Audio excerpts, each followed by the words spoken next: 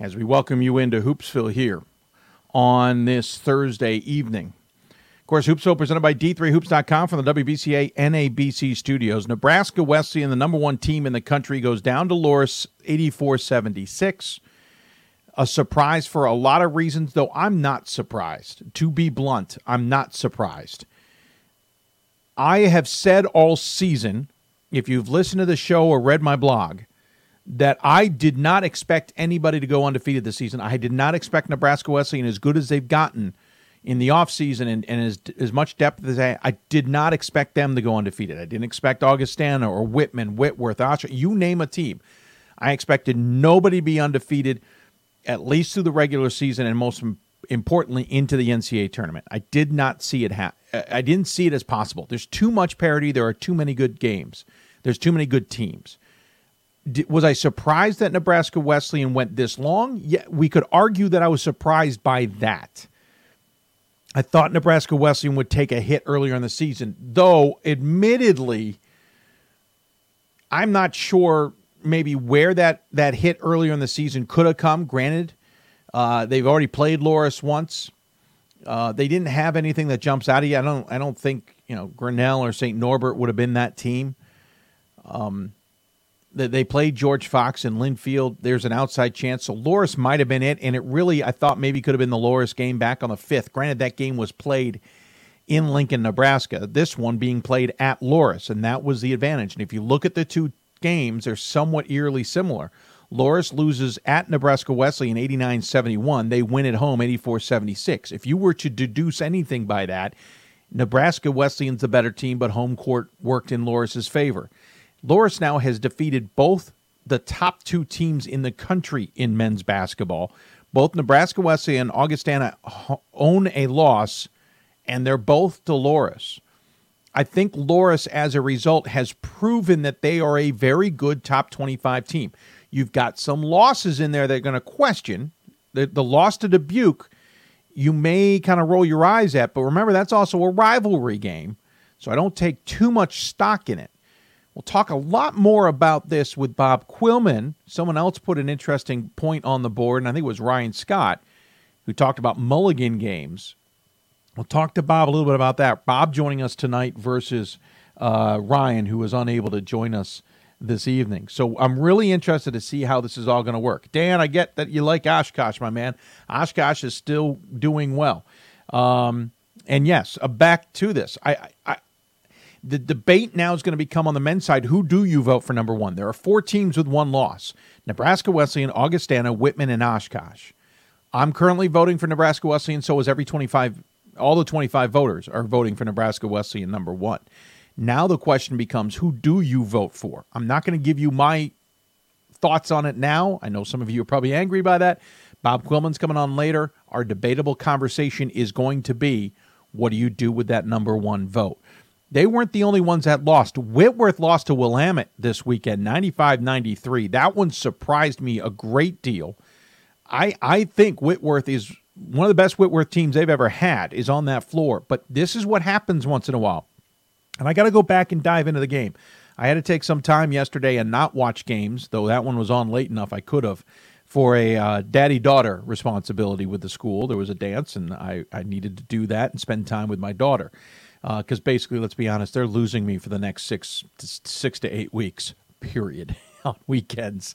Not that they haven't lost me already, but they're definitely losing me for the next 8 weeks. Whitworth, every once in a while when they have to go deep on the bench, they get in trouble. Now, they went deep in the bench against Whitman because of foul trouble, and they got through it. But their other loss this season, besides that Whitman game, was because they had to go deep in the bench. Now, I don't know if that's what happened against Willamette. I'm going to have to double-check. But foul trouble is Whitworth's Achilles heel. The other thing is sometimes I think they lose focus. And we saw that a little bit in Las Vegas. I still think they're a top 10 team. They are darn good. But that's now their 3rd loss. And you got to figure the pressure is on now because they've got to still play Whitman at least one more time. Now the conference race has gotten a little bit more interesting. And Whitworth at least wants to stay in the 2-hole. Regional rankings coming out in 10 days-ish. They want to be back still in that conversation that forces the committee to split the wits. If Whitworth takes another couple of losses, let's just say one, I think it gets more interesting and more difficult for the committee to split them. 4-loss team, it might be hard to say, yeah, we definitely got to move them because they're the 5th-ranked team in the region.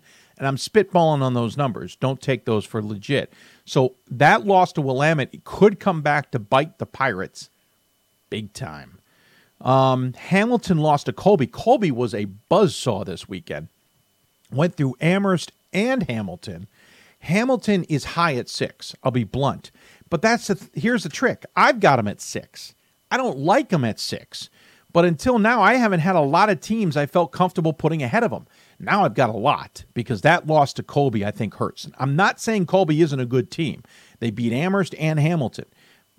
But that's still a loss you can't take, especially after you beat Bowdoin 77-42. You got to go and handle Colby, especially when you know they beat Amherst. You got to be ready for the Mules. And Hamilton loses that game. I'm guarantee you, look at the box score. It's a turnover problem. Dan says, we'll get to that in a second, Dan. Wabash lost to Worcester. I watched that game. The game was at Worcester. Worcester needed to win that game at Timken. Worcester got up by an 11-0 lead, I think, before Wabash fought back in it. If you listen to the announcers, apparently the referees were all in favor of Wabash. Couldn't have been lesser from the truth, but we'll move on from that. That is a game Worcester needed to win. It just makes things more confusing for I have not voted for Worcester this season once. Maybe now I need to consider it. They are 16-3, and with a win over Wabash, I need to really consider that Worcester is probably better than I've given them credit for. Hats off to Randolph-Macon. They got past Lynchburg. Lynchburg on a 2-game slide this week is going to hurt their ranking, but hats off. I think that's a signature win for a Yellow Jackets team that is showing that they are darn good this season. St. John's, we mentioned, had lost to St. Thomas back on Monday, but they beat St. Mary's handily and Hamlin by 12. Those are good bounce-back wins. We mentioned Lynchburg lost both, one to non-ranked Guilford, who was receiving votes, and one to Randolph-Macon. Both games close, by the way. A 6-point loss to Guilford in overtime, a 6-point loss to Randolph-Macon. Christopher Newport, we've talked about them being way too high, possibly. They barely got past Salisbury, who was receiving votes, and they barely lost to York on the road. Nothing against the captains. I'm not buying. I'm just not buying. Maybe I'm missing something, but I just don't see it. We'll see how they are treated by the voters. Pomona Pitzer's a really weird at 16 with one loss. They haven't played anybody. I'm not even voting for them. Amherst had an up-and-down season. I think I mentioned last show they lost to Eastern Connecticut, and that's a mistake on my part. Either I saw a score wrong or I just misinterpreted something. I don't know what I did. They beat Eastern Connecticut. Then they lost to Colby and beat Bowdoin. So they literally had a flip-flop weekend to Hamilton because they both lost to Colby. They both beat Bowdoin in similar fashions, just in different orders. Stevens Point got back on the right side of things, beat Stout and beat Eau Claire and beat them handily and held them to low scores. That was impressive. Rochester, they're going to be coming out of the top 25. Lost to Brandeis today, and hats off to Brandeis on the season they're having, by the way. Absolutely hats off to the judges. They are having a tremendous season considering their offseason. I am really impressed with what Brandeis has been doing this season. They aren't world beaters, but they're good. Rochester takes their 4th loss. I'm not going to vote for them. I suspect they lose a ton of votes here, and I'm not sure any UAA team gets in right now. We'll talk more about that later in the show. Loris, we mentioned, lost to Wartburg, by the way, early in the week. And we said on Thursday's show they need to beat Nebraska Wesleyan or on a 2-game slide. I think they're out of the top 25 if that had been the case. They beat Nebraska Wesleyan. Hats off to them. Wittenberg, they're going to come out of the top 25. We mentioned that. They lost to DePaul, beat Allegheny, means nothing. And Wesleyan's going to come out of the top 25, losing to Tufts 75-71. Wesleyan just too inconsistent for my own liking. We can go through a whole host of other things. 1, 2, 3, 4, 5, 6, 7 other losses in the receiving votes category. Dan mentions brutal weather in the Midwest this week might impact games. Absolutely agree with you. That weather will also move somewhat to the northeast, so I think it will have less impact. It says only matters with the seeds of the tourney to be reasonable. Unfortunately, the 500-mile radius seldom does that equitably. Of course, welcome to Division III. You think Oshkosh or Augie will be one, Dan? I don't agree with you. I think voters will still be voting for Nebraska Wesleyan. I think Oshkosh will get a look. I think what gets interesting is I think all 4 teams, Nebraska Wesleyan, Augustana, Whitman, and Oshkosh, will all get first-place votes. Who comes out of that in number 1 is up for grabs. But I don't think it comes down to just Augustana or Oshkosh. I think Whitman sitting third and Oshkosh sitting 4 with a distance of 17 points tells you enough that Whitman's got some love that could keep them above Oshkosh no matter how the first place votes break down. Ira Thor says Nebraska Wesleyan will be his number 1. There's an example. There's at least one voter who's publicly already telling you who his number 1 is. I will tell you my number 1 by the end of the night. You got to stick around, but I will tell you by the end of the night who I think the number 1 team will be. Daryl says, well, Whitworth's men's inability of putting together a full game lately finally caught up with them last night, and now on Whitman Tuesday night, they lack focus, intensity at times, and drives me nuts. Daryl, I agree with you. I think it's still one of the best talented teams Whitworth has put on the floor this season, but it's the going deep in the bench and not playing a full 40 all the time that is understandably going to drive people crazy. I still think they're a top 10 team, maybe higher than that. I don't agree with those who think they aren't that great, but I do get frustrated with the lack of focus on that team. I don't know where it is. Sometimes guys decide to do things on their own. Some guys disappear. They take some teams a little too lightly. They cannot do that, and they're going to play themselves into not being shipped out that first weekend absolutely 6 ways to Sunday if they don't get smart here. Let's talk quickly about who's on the show because we got a tight show and I got to keep things moving tonight. Keep your questions coming. By the way, our email may be acting up. Hoopsville@d3hoops.com is how you can interact with us via email. To be honest with you, we haven't gotten any emails this month. We've had a couple of test emails come back to us a couple hours later as it didn't work. So if you go to d3hoops.com under the Contact Us, you'll find my email address, dave.mchugh at d3sports.com. Go ahead and email there temporarily. We'll fix the bottom crawl. I just don't think Hoopsville works, and I apologize to those who have tried. Let's quickly talk. We're going to jump back into women's basketball coming up next. Randy Tuggle will join us here on the show, the Greensboro women's coach. They were neck and neck for the top of the East Division in the USA South until they lost to Averett, but we'll talk to Randy about that. Nicole Sarcone will join us from Staten Island. She's a first-year head coach at Staten Island. They're on top of the CUNYAC right now. We'll talk to her about all of that. Coming up in the NABC Coaches Corner tonight, Gary Stewart from Stevenson joins us. Gary is very involved with the NABC. He has a rich Division III history with a little bit of a Division I mixed in. We'll talk to him about all of that and his maybe quote-unquote surprising Mustang squad. If the MAC Commonwealth could vote better, maybe they wouldn't be a surprise. We'll talk to Gary coming up. Todd Murphy from Gordon will join us representing the Northeast region, talking to him about the battle in the Triple C Conference, especially the battle with Endicott, who they've already got a win over right now. And then Bob Quillman will join us for the Top 25 Double Take. We'll talk to Bob. Ryan's not here tonight. We'll talk to him about who the debatable team is and who you're going to vote for number 1. But then we will buy and sell some teams tonight. Did you get all that? Were you following along? Were you taking notes? I hope you were on all of it because we got a lot to jam in tonight, and I'll still try and take your questions throughout the show. You're listening to Hoopsville, presented by D3Hoops.com from the WBCA NABC studios. We'll be back with more Hoopsville when we come back. Football has taught me a lot throughout my life. It's definitely had a huge imprint on who I am as a person. Competing at a Division III level created that opportunity for me to go to college. Not only was I the first one in my family to graduate college, but I was really the first one to even go. Being the first one, I'm breaking that cycle, and now that I've graduated, I'm not sure what's the next step, but I know I have a lot of doors open. And a lot of those are open because I played football and ran track here at Otterbein.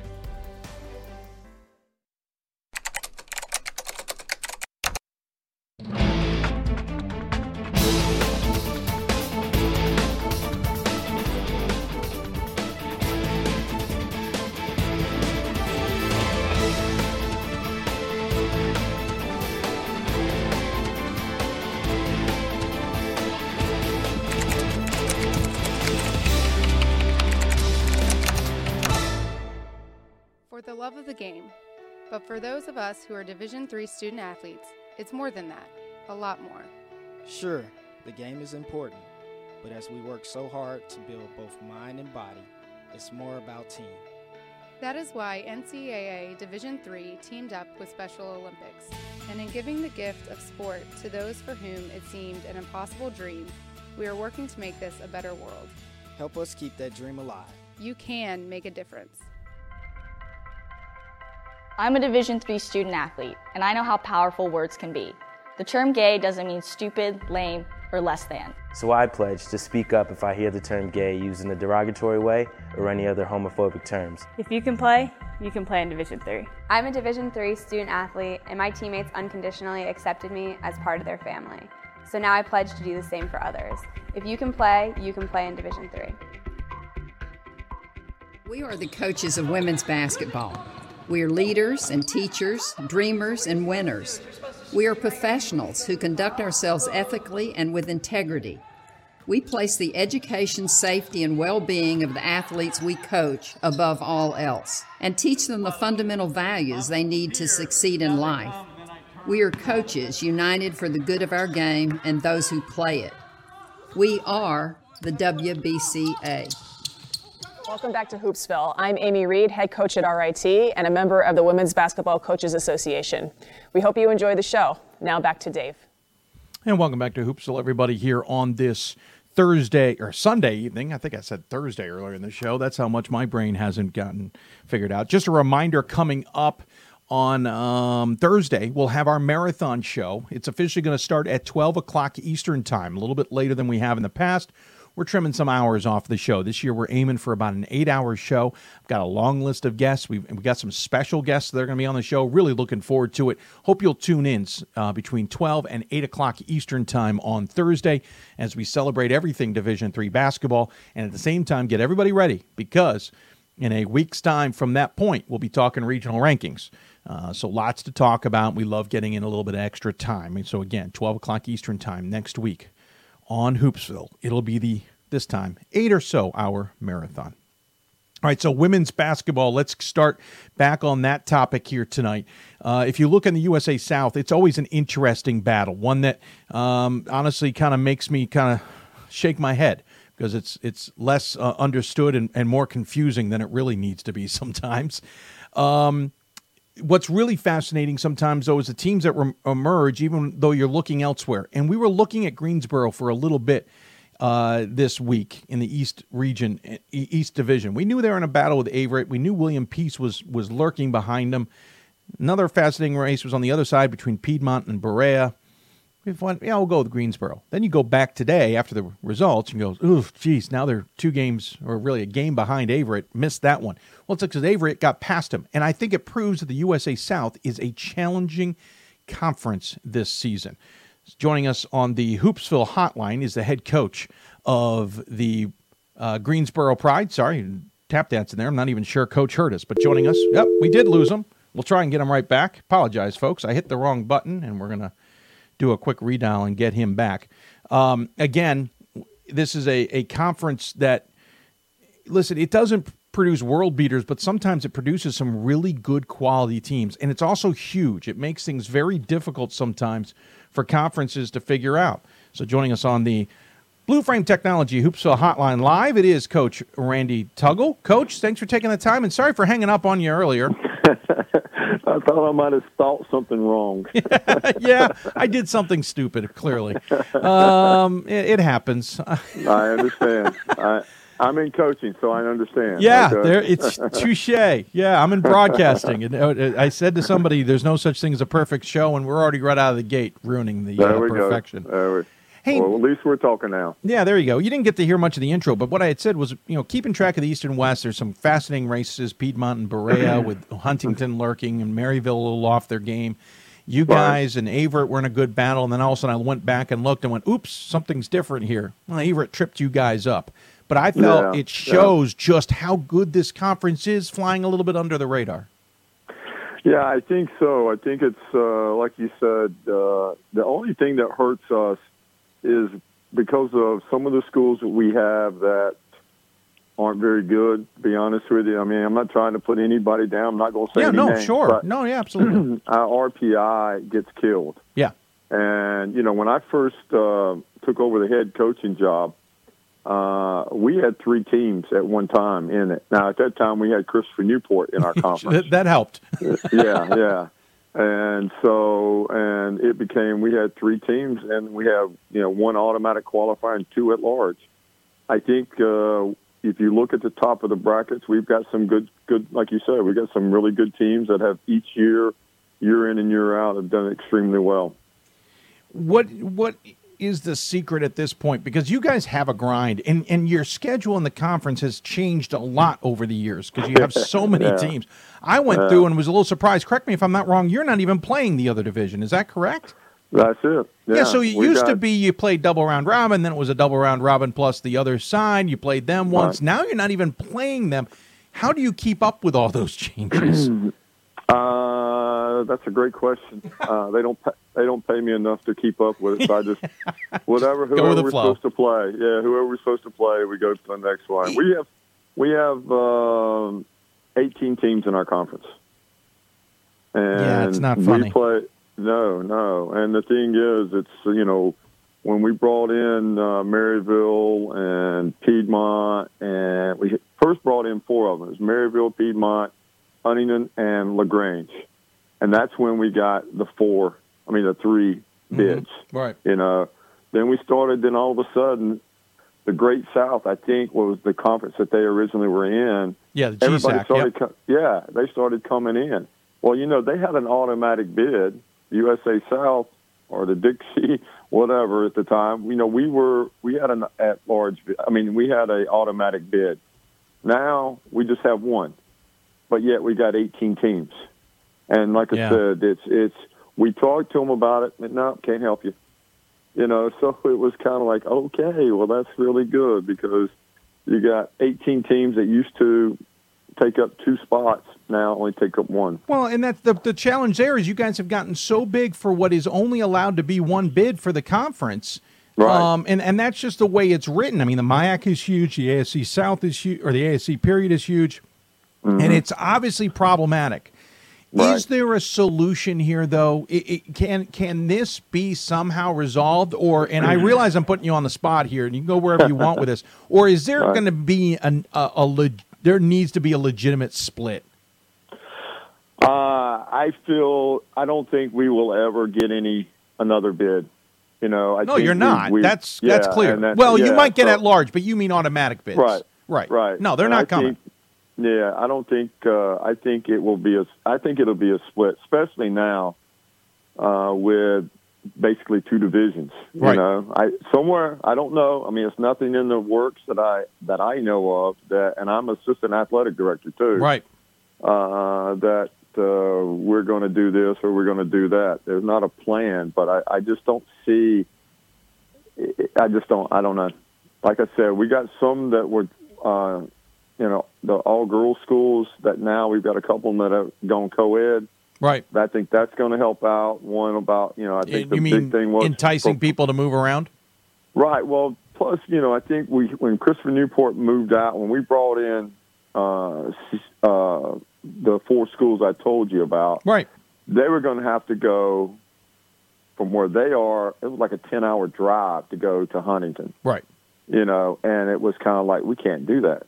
We can't do that. We can't fly a football team all the way down there to play, Sure. And so that's why they left. Well, then I think it hurts our male side of the sports because, like, football is big. And we just I think it's just a matter of hopefully working something out. But like I said, when we went from playing, the other side, the only time we see them is in the conference tournament. Yeah.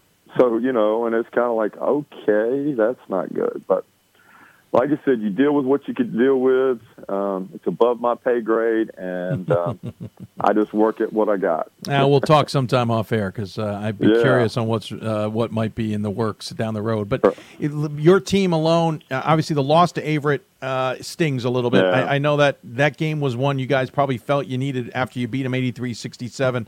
Yeah. You came back in non-conference play today against Regent, non-division play against Regent, and won that one easily.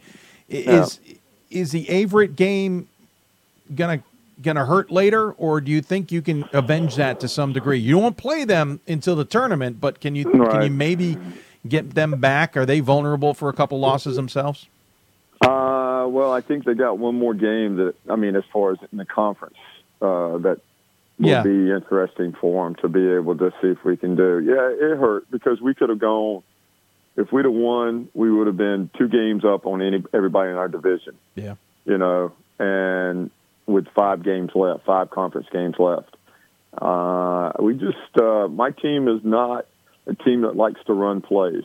We have trouble running plays, so that's why we do a lot of, pressure and getting the ball down the court quick, and it takes a lot of energy. And the past week or two, I guess it's because of the season and because of what we're doing, we came out so pathetic. And like I said, it really hurt us, and we got down. I mean, we were down 12 at half, and then in the second half, the kids came out, played hard. We got back. We had a chance to tie it. We missed 2 putbacks right under the basket that at least tied the game up. And but yeah, it was kind of, we went from, like I said, a two game lead over everybody to now we're tied with Averett, and so we've got to get somebody else's help to win it outright, or we better make darn sure that we win the games that we got left, so at least we can be tied for first, and then the tiebreakers, I think we might be up on them on that. Are you worried? Your schedule includes a lot of non-Division III teams: Regent twice, Piedmont International twice, Mid-Atlantic Christian twice. I feel, unfortunately, it feels like you put all your eggs on. By the way, all your eggs, unfortunately, into the AQ or no AQ scenario. Right. Does that put some pressure now on the tournament a little bit? Oh, it definitely does, because, to be honest with you, like I said, we've had a couple of good teams in the past two years that didn't get any qualifying. I mean, we have right now, because, like I said, the RPI, we have to win. I mean, we have to win the tournament. There's no ifs, buts, or maybes about it. But to some degree, does that make it easier? Well, yeah. I mean, that way. Well, I mean, that's where you can focus, right? Now, because if you don't focus on that, then you're putting everything in somebody else's hand. I gotta hope that somebody on the board will vote for us. For us to get into it as an at-large bid or something like that. So, and it like I said, I think the bottom line is every year for the past is we've always looked that we got to win the conference tournament. We don't even have to win the conference. We just got to win the conference tournament to get in, Yeah. So let's talk about your team a little bit. Katie Lewis leading the way, 13.5 points a game, nearly 5 rebounds as well. You all hand out assists, so it's almost pointless to mention who the leading assist player is. But that's, by the way, Daly. I can't even say Katie Lewis, who we're talking about. I don't even know how to say Daly's first name. Call her Sha. Sa? Good, I will. She leads the team in assists. But second on the team in scoring at 12.5 points a game is Woods, and then you have Joseph and Best both at 9+ points and 8+ points from Free and Jeffries. So while you've only got 2 players in double figures, you go about 6 deep there of legitimate scoring threats for a team that averages 76 points a game. That's got to be a little bit of a I'm not even sure the right word I want to use, but it's got to make your life a little easier, because you've got options if someone's not having the best of nights. Well, yeah, we don't have a person that I can say, hey, I need 20 from you tonight. Right. But I got 7 or 8 kids that could get me 20 points. You know what I'm saying? Yeah, I know what you're saying. We got some shooters tonight. We played a team. To be honest with you, they were pretty decent. They just didn't have any depth, and that's what we've been working on all year long. If you look at the minutes played, we have 10 kids averaging double-digit minutes. Yep. Now, that hurts my top players in the conference, because if you look at Katie's playing like 26 minutes and averaging 13. Well, if she was playing 35, 40 minutes, she'd probably be averaging 20. Easy. And that's what's happened is, but I'm being dead serious when I say my team doesn't run plays very well. So we push it, try to get some quick shots, look for mismatches, and kind of get shots up. As the game tonight, we shot 55% from the floor. Okay? Yeah. We shot 41% from 3. We've done that a number of times this year. We've shot over 50% in the game. And it's because if we had 26 assists tonight, 27 assists tonight, it's because we make one more pass. Sure. And I don't have, don't get me wrong. The other night when we were trying to win the game against Averett, I had somebody I wanted to take the last shot. Sure. Okay. But didn't mean it worked out that way.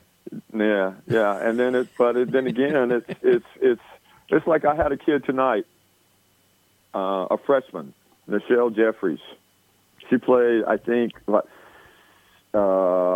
16 minutes, 15 minutes, had 21 points. He can shoot the three, can shoot can get to the hole, does a lot of different things. And, so that's what's been successful for us. And the only problem is, like I said, when we started off with Averett, we have a tendency to get off to a little slow start sometimes. Okay. And we bury ourselves a little bit, and then it's an uphill battle. If you take the worst loss we had was at the beginning of the year, we lost by 6. Every other game that we've lost, it's either been 4 points or 2 points. Yep. And it's one of those that, that's why we talk about we got to get that rebound or that loose ball because it will come back to haunt you. You've got 5 games left this season before conference play. You'll finish up February 9th, and 4 of them are at home. Right. Meredith, Salem Methodist, and Mary Baldwin. The 5th on the road will be actually the second to last game against Pfeiffer. Yeah. And obviously this probably is a dumb question to ask, but how important is home? How important is the Haynes Gymnasium? Well, if you look over our past since I've been there and as a head coach and as an assistant coach for my cousin Jason, we don't lose too many games at home. Yeah. We would have to play pretty bad. It's a great atmosphere. You can put 20 people in our gym, and if you put your hand, cover your eyes up, and they start hollering it, you'll think it's packed. So it's a great place to play. When you walk into our gym and then go to, say, Christopher Newport and go to their gymnasium, stadium, it's like, wait a minute, is this a junior high? Is this a junior high gym? Well, come on, our rims are same height as Christopher Newport. There you go, 10 feet. Yeah, it's 94 feet long. That's right. You got it, man. We play. We got kids when they're warming up from the other teams. They'll be dribbling the ball. All of a sudden, there's a dead spot, and they'll call people over. And I said, "Look, watch this," and the ball doesn't bounce real high. And I walk over and I said, we play on the same court you guys are going to play, so it'll be dead for us too. Yeah, except you know how to get around it. They don't. That's it. Your players know how to avoid it at all costs and how to trap them into it if you can. Yeah. No, I know. Coach, I was going to say is obviously you want to be home if you can. Right. No doubt about it.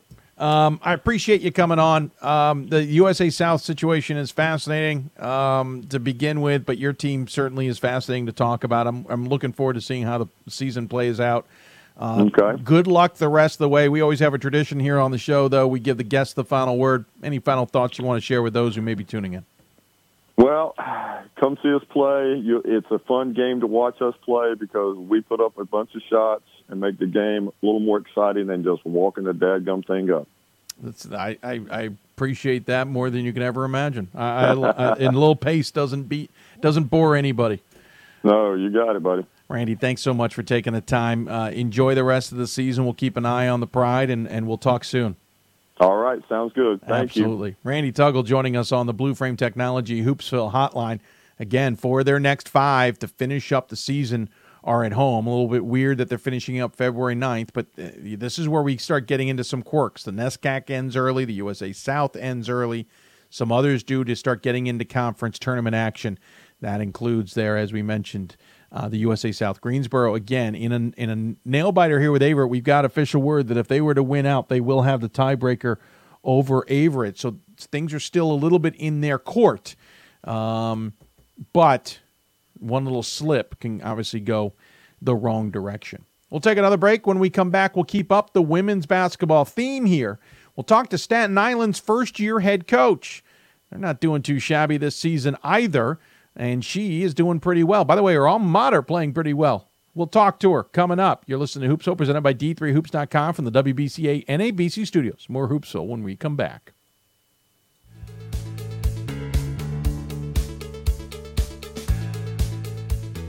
Being a part of the different activities and organizations that I've been a part of, I'm actually able to see myself where I'm like, hey, I actually can make a change. I'm one person that can make a difference. Division III has helped me to develop teamwork skills, critical thinking skills, time management skills. It's not just about basketball, or it's not just about school. It's about developing yourself as a person altogether. Welcome to the University of Wisconsin-Eau Claire, home of Blue Gold Athletics. UW-Eau Claire has been ranked a top 5 regional public university for over 20 years. We graduate champions with the lowest debt and highest return on investment in the Midwest. Blue Gold Athletics is a Directors Cup Top 20 Division III program offering 22 sports with almost 700 student athletes. UW-Eau Claire is about excellence in the classroom, the field of competition, and the community. Are you the next Blue Gold? My name is Marcus Walker.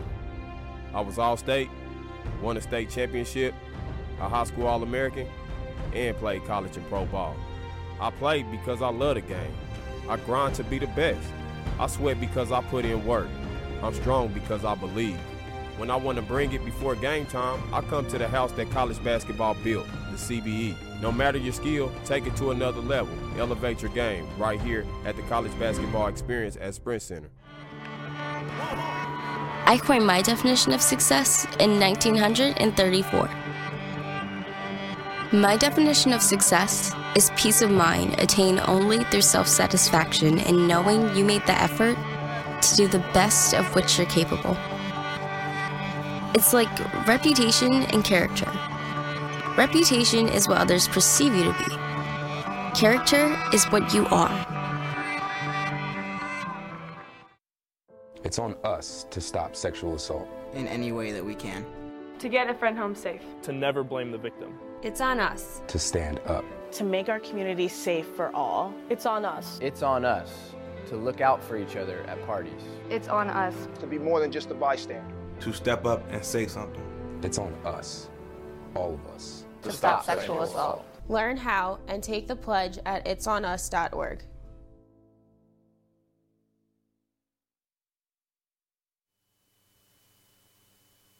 Welcome back to Hoopsville, everybody, here on this Sunday evening. If you got questions for us, tweet us at D3Hoopsville or hashtag Hoopsville. Email us, hoopsville at D3Hoops.com, or join us on Facebook at Facebook.com/Hoopsville. When we talk about women's basketball, you can't ignore the Atlantic region for a lot of reasons. One of them in particular is the fact that some decent basketball has come out of that region over the years, especially in the NJAC. But one team we've certainly had a lot to talk about over the years has been out of the CUNYAC, and it's been Staten Island. Of course, 20-win seasons, near 20-win seasons. Really, if you go 19 or more wins, they've had them 4 of their last 5 years, and they're marching towards another one after the turnaround from the 11-12 season. At the same time, you also have to kind of read between the lines. They started the season on a 3-game winning streak, lost 2 to Misericordia and Mount St. Mary. Of course, Misericordia showing that they're a pretty stout team this year, even though they took their first loss recently.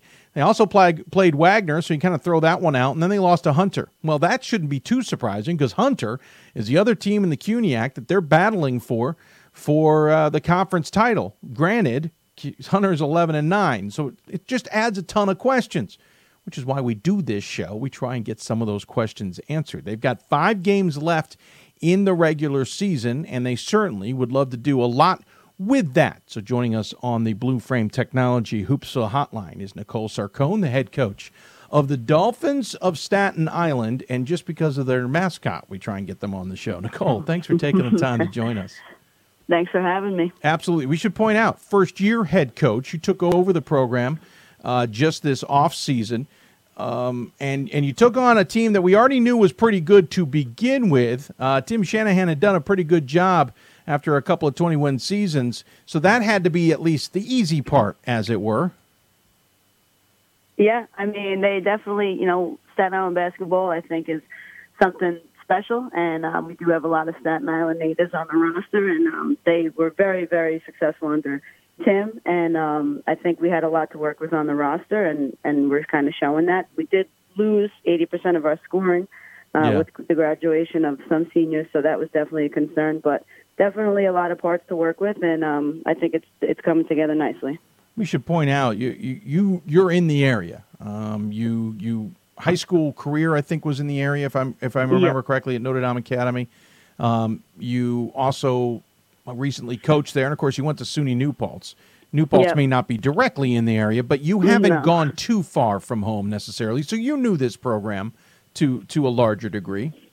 Yeah, I definitely knew a little bit about the team and the program. You know, I know Tim for a while, and some of my former high school players, Christina Pastore, Megan McEwen, played at the College of Staten Island, so I definitely was following the program and watching some games and get to see what it's all about. I think it's pretty cool. You step in that gym and you see just all families, friends, former high school teammates, and it's a really awesome environment to be a part of. So I knew what I was getting into, and I was excited for it. So, was that familiarity what attracted you to the job? That the interest of taking over?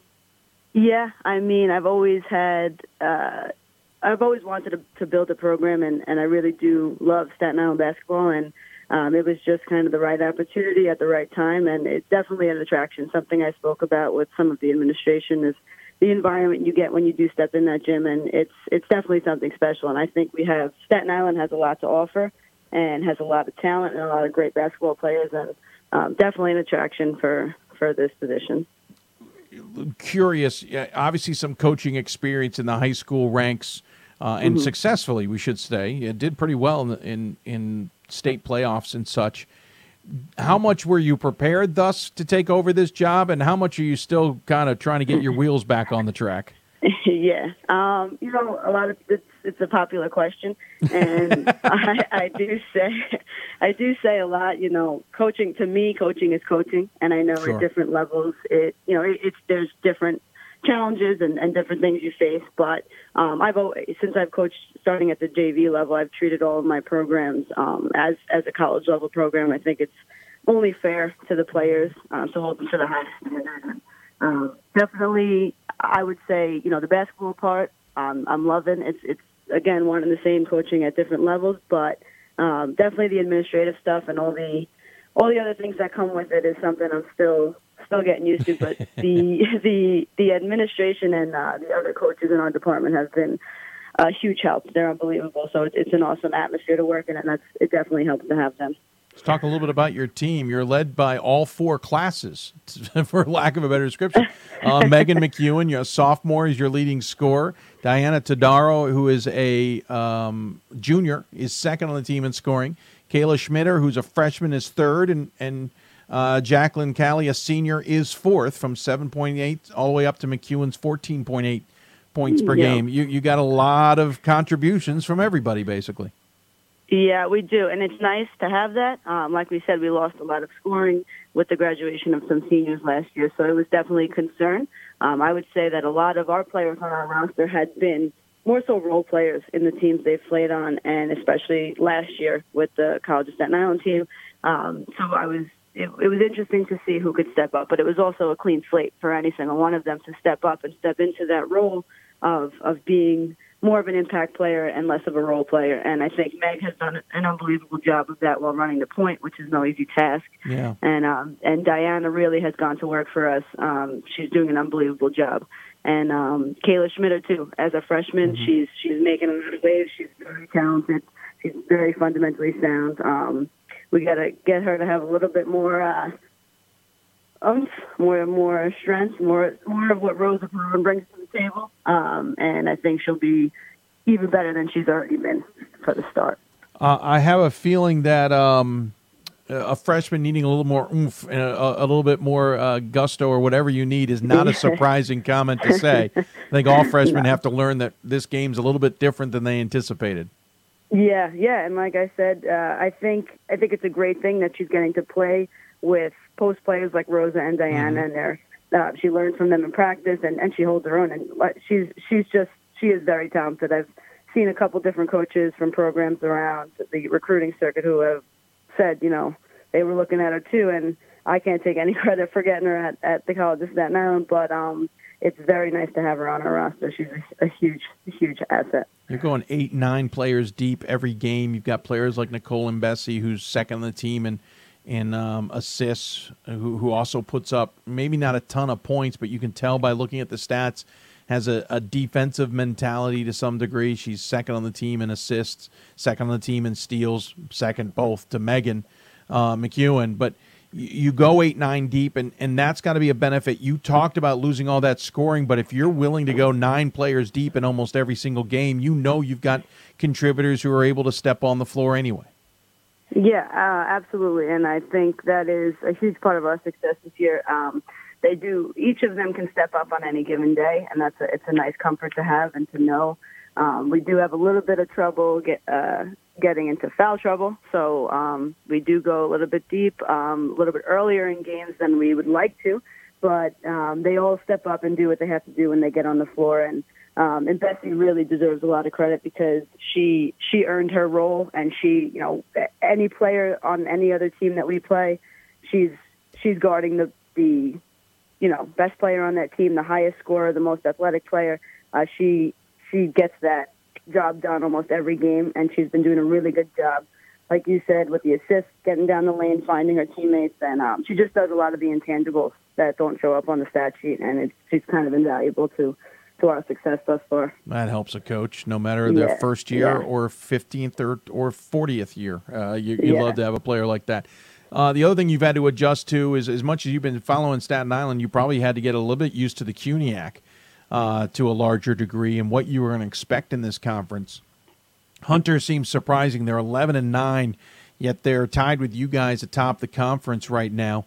What have you made of what has been the first 2/3, 3/4 of the conference season, and what have you made of teams like Hunter who've already tripped you up? Yeah, definitely getting to know I didn't know much about the CUNYAC coming in, but like you said it perfectly. I did follow Staten Island, but Hunter I kind of knew. I know John Garrett a little bit, and I knew they'd be a well coached and well prepared team. I knew that they're very talented, especially in the guard play, and they're veterans as well, and they're well coached. They play hard. I knew Brooklyn would be definitely a challenge, and in our first matchup against them, it came down to the wire. So, I think we have to, there are games we come out a little bit lacking energy a little bit, I guess, and we have to dig ourselves out of a hole, and that hurts sometimes, and against, well-disciplined and well-coached teams like Brooklyn and Hunter, it's way harder to dig yourself out of that hole. So we've been focusing on lately, trying to come out of the gate with the high energy that we need for the whole 40 minutes. And it's definitely something we've had trouble with, but we're working on. And I think with the remainder of the season, that has to be something that happens every single game. There's no room or time left to come out sleeping and have to dig ourselves out of a hole. We should point out 3 of your last 5 games are going to be on the road. It starts with York coming up, York of New York on the road, then home against Brooklyn, on the road against Hunter, home against Lehman, and then on the road against Baruch. York you beat, we'll say handily, 28 points earlier in the season. I know that may not mean anything. Brooklyn was a tight battle. We know the result against Hunter. Lehman was an easy 40-point game, and Baruch was middle of the pack, about 21-point game. In other words, 29. You've got a wide range of games coming up. How do you keep everybody focused and not looking too far ahead? Yeah. To be honest, in our 2 games that we've had recently against CCNY and John Jay, those are 2 of the games I was kind of speaking about just now, where we came out sleeping a little bit. And the teams really, every team right now, it's conference play. It's do or die. They're coming out to battle. Yeah. Everyone's fighting for those spots in the conference tournament, and we can't look past any team. I think maybe some of our girls might have been on that road, and we're trying to make. I think after those 2 games, they now very much know that we can't sleep on anybody. York gave us a game last time. They're very competitive and have a great freshman who's leading probably leading one of the top in the nation in rebounds and blocks.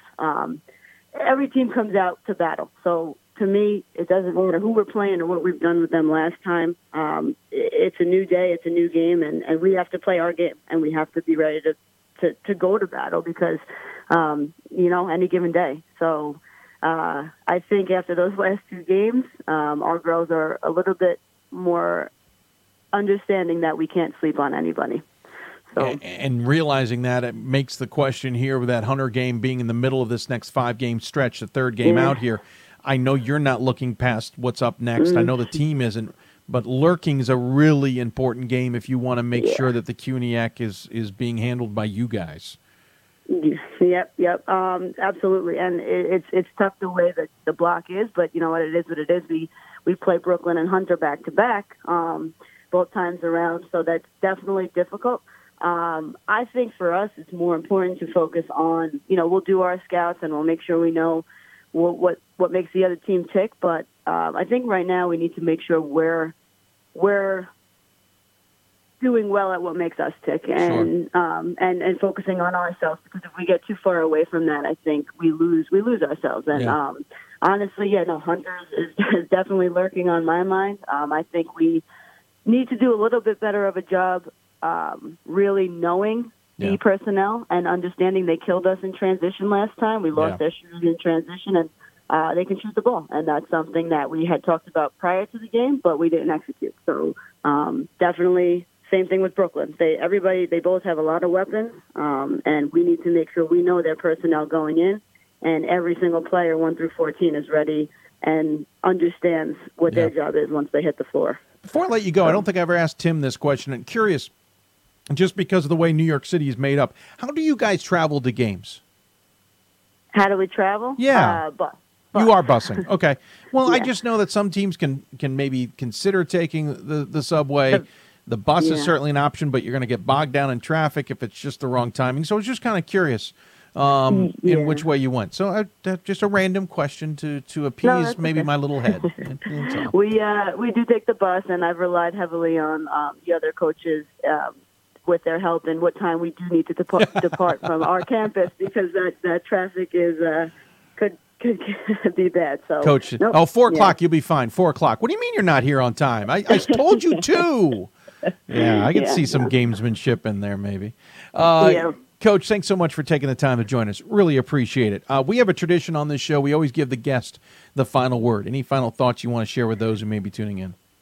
Well, first of all, thank you for having me on and hearing about our program. I would just say I hope everybody watches our women's and our men's basketball program. I think you'll see a lot of special things going on, and our men's coach, TJ Tibbs, does an unbelievable job with his program as well. So I hope we make a mark and people know who we are off this island. Well said, and well done sharing the love. Congratulations. I appreciate you taking the time. Good luck, and we'll talk to you sometime down the road. Thank you so much. Absolutely. Nicole Sarcone joining us here from the Atlantic region, and thus College of Staten Island Dolphins. Of course, CSI, we can have some fun with that. The Dolphins is always one of my favorite mascots, especially their logo. Outstanding. You saw it there on the graphic. Beautiful logo. Appreciate Nicole joining us. Again, 5 games left. This is another one of those conferences that kind of plays their tournament a little bit earlier than everybody else. On the road at York, home against Brooklyn on February 2nd, which is Super Bowl weekend. Then on the road against Hunter midweek, at home against Lehman the following weekend, and then midweek against Baruch on the road. So an interesting finish there. We'll keep an eye on Staten Island and how the CUNYAC finishes. We're going to take another break. When we come back, we'll switch gears and go to men's basketball. And, of course, it's Sunday night. That means it's time for the NABC Coaches Corner. It's a little surprised when talking to our next guest to realize I had not had him in the Coaches Corner. That is a mistake on my part. It should have been a no-brainer. Gary Stewart from Stevenson joins us. Coming up next in the NABC Coaches Corner. You're listening to Hoopsville, presented by D3Hoops.com from the WBCA NABC studios. More Hoopsville when we come back. We are the coaches of women's basketball. We are leaders and teachers, dreamers and winners. We are professionals who conduct ourselves ethically and with integrity. We place the education, safety, and well-being of the athletes we coach above all else and teach them the fundamental values they need to succeed in life. We are coaches united for the good of our game and those who play it. We are the WBCA.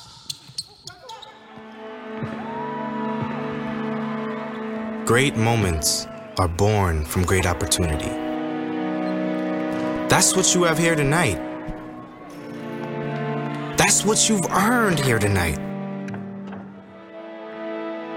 This is your time. Now go out there and take it.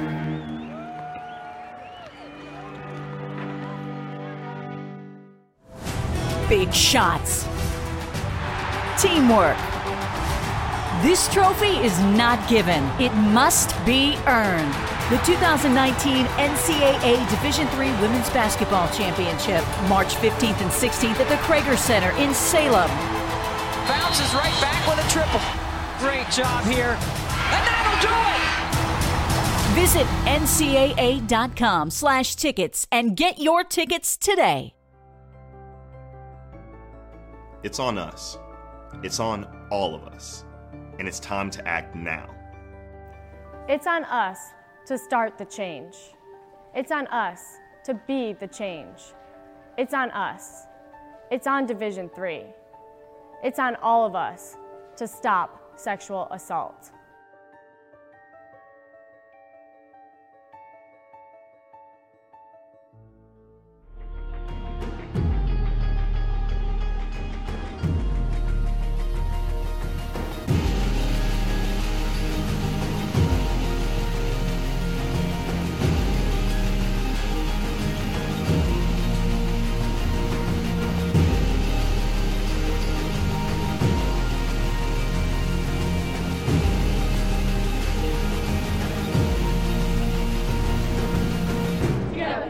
Welcome back to Hoopsville. I'm Carol LaHaye, basketball coach at Randolph-Macon College and a member of the Women's Basketball Coaches Association.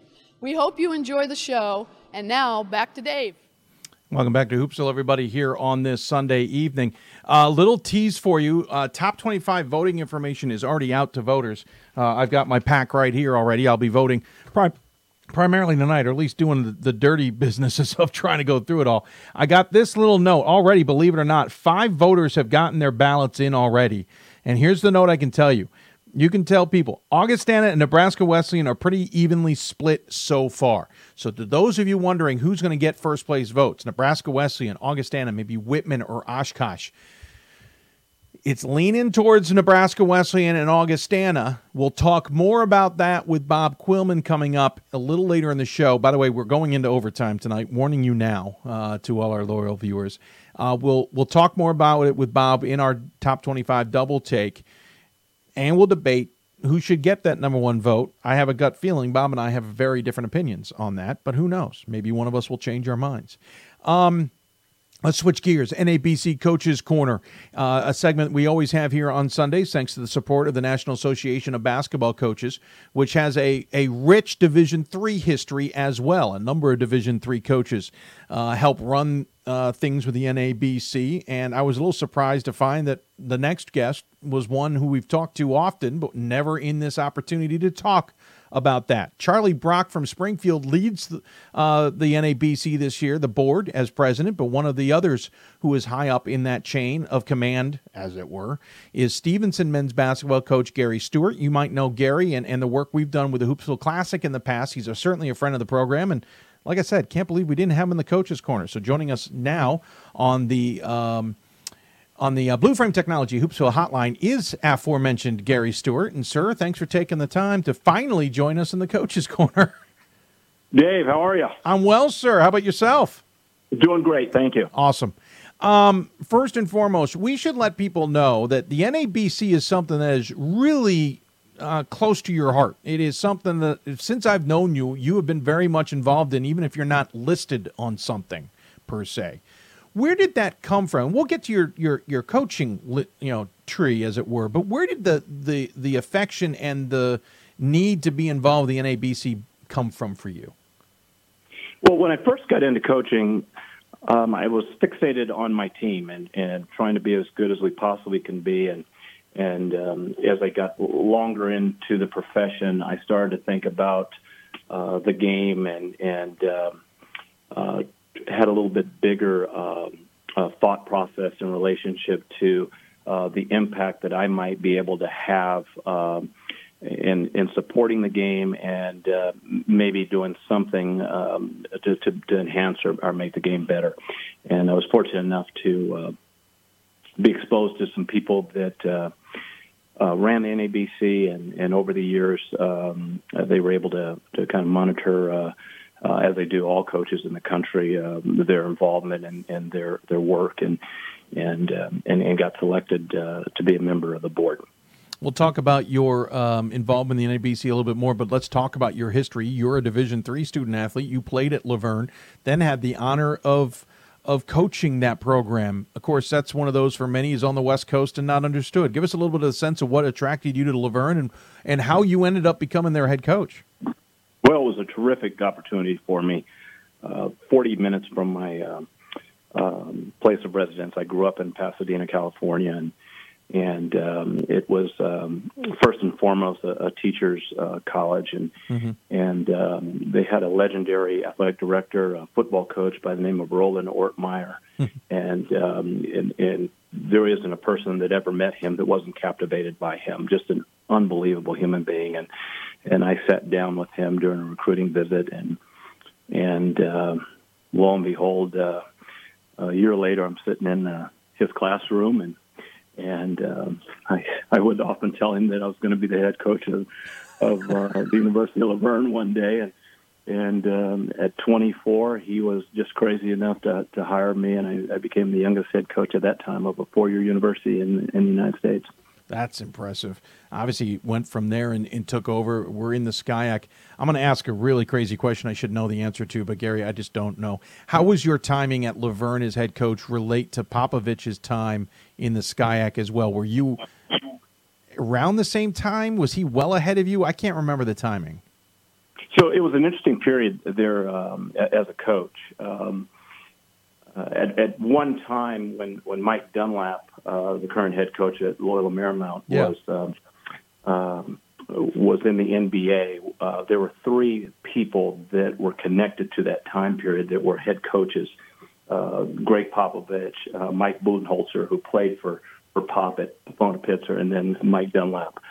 So all those guys were there during my tenure, and then Pop left, and Charlie Katsikas came, but terrific coaches. I mean, if you go back there, almost everybody was the all-time winningest coach in the history of their school, and Brian Newhall's still there. Dave Jacobs was at Whittier, and then replaced by his assistant, Rock Carter. And it just a wonderful time, tremendous coaches, and a great way to kind of cut your teeth. In my personal opinion, you then lost your way. You ended up at UC Davis, who decided to go Division I. I kid because I can. And you had that experience with D1, which I'm sure emboldened that NABC side of things a little bit more. What attracted you to A, come back to Division III, and B, switch sides of the country, sir? Well, I think basketball is basketball, whether you're at Division II, Division III, or Division I. The student athletes are as passionate about basketball at the Division III levels. They are at the other levels, but I longed for the relationship that I had with students and colleagues outside of basketball that I was able to forge at Laverne. And I had such a wonderful experience as a student athlete and then as a coach at Division III.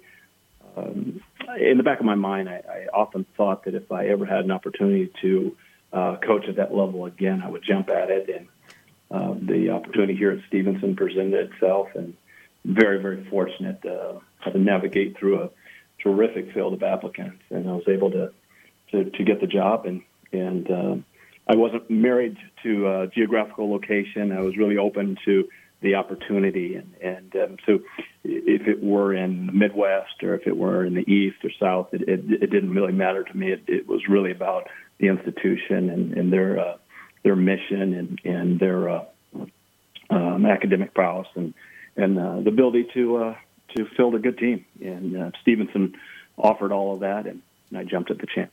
We should point out, folks, a little behind-the-scenes dirty secret on Gary. He still misses California, though, because he's got a serious heater in his office to keep himself warm, even on a 50-degree day. Well, on fair disclosure, Dave,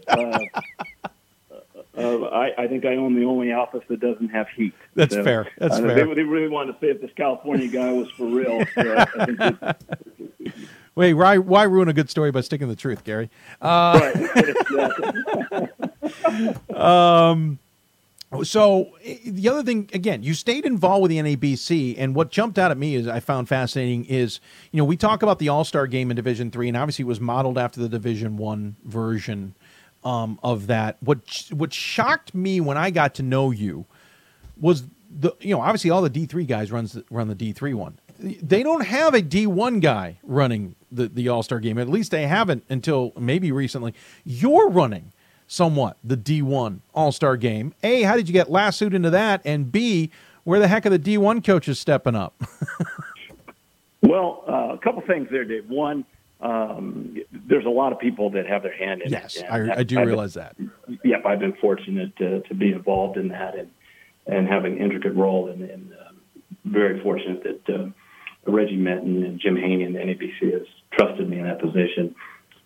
I think I just kind of stumbled on it and kind of ran with it, and one thing led to another, and I've been involved in it for about 20 years now, and it's been a lot of fun, and we've gone a lot of different ways with it. At one time, we had just one team and played the Harlem Globetrotters for a few years, and then we're back now to having two teams and playing in the same facility that the national championship game for Division I is played in. So a real neat experience. I've got a chance to work with a lot of really, really good people and been exposed to a lot of good things.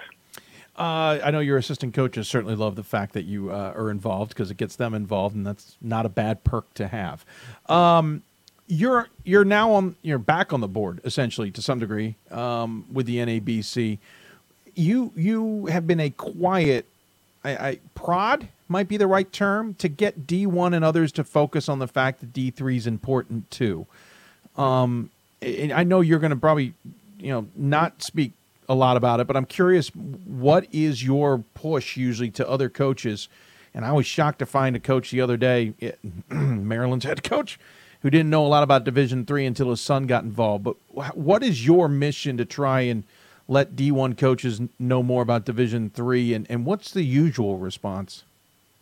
Well, we're fortunate that there's so many guys involved and have been involved with college basketball at various levels that got their start at Division I. Jay Wright, that worked at Hobart. He comes on. Phil Martelli was a student athlete at Widener.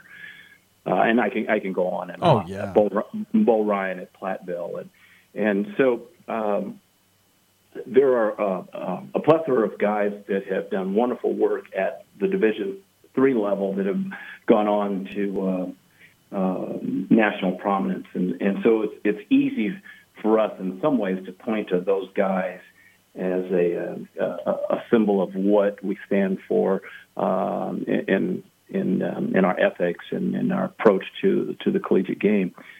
And I don't think, Dave, really it's just me beating the drum. I think it's a collective effort. Once you see a Division III game and you see the passion, you see the intensity, you see the level of coaching, you see the talented student athletes, it's an easy sell.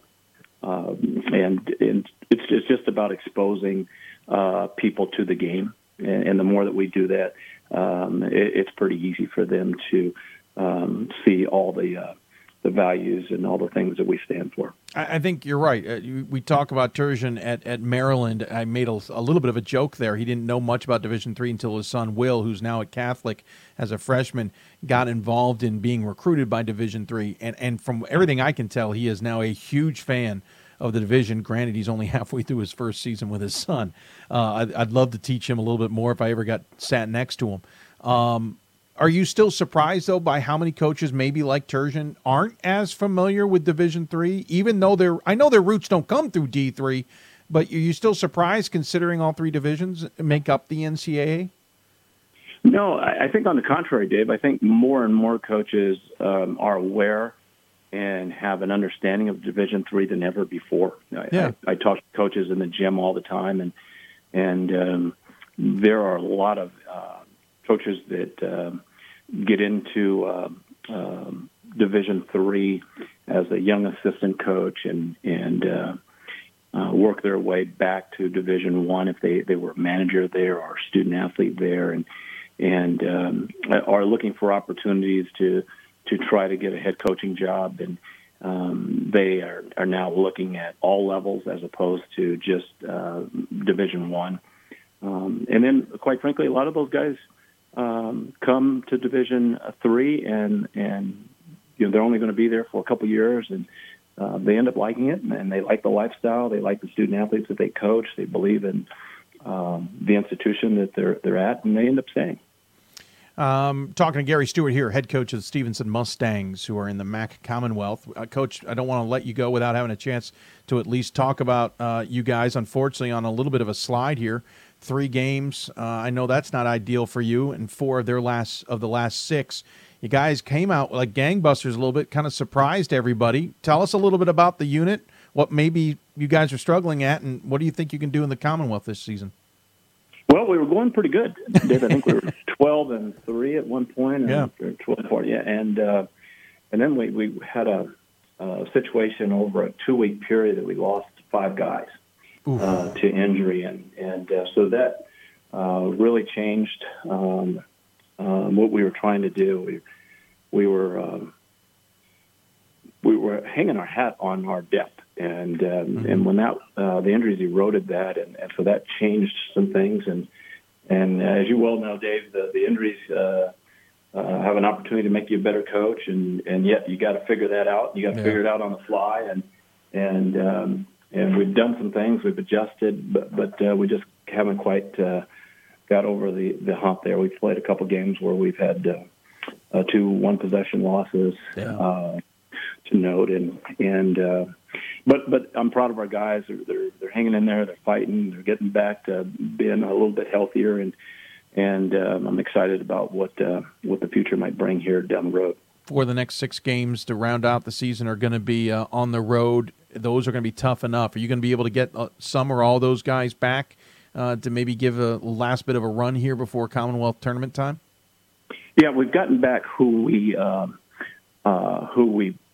can get back. There's a thought that we've lost 2 for the year, but we did get 2 back that we were rubbing the rabbit's foot to hang on there and see if we could get some good news, and we did. Our athletic training department and specifically Eva Martinez, our trainer, has been outstanding. I mean, they've been wonderful, and so she and our doctors have worked diligently on our young people to get them back, and they've been aggressive, and our kids have responded to that. So we've gotten a couple back here in the last game or 2, and we've got 1 more that hopefully we'll get back sometime this week or next week. Well, we'll look forward to seeing how the Mustangs maybe gallop back into the race here in the Commonwealth. But we're running out of time, so before we do, we want to at least have a little fun. At the end of the segment of the NABC Coaches Corner, we always ask the same 9 or so questions to the coach to hear different answers from all the coaches we have in this segment over the years. If you don't mind, have a little fun with us. They don't have to be complicated questions, or answers, I should say, but a little bit off the top of your head type stuff. Okay.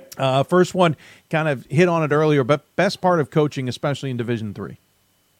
The student athletes. Amazing opportunity to not only try to impact them, Dave, but what they give you. You don't set out for that to happen, but it's a byproduct of that relationship, and I've been really, really blessed over the years to coach some extraordinary kids. What's your biggest pet peeve as a coach? Oh, that's a good one.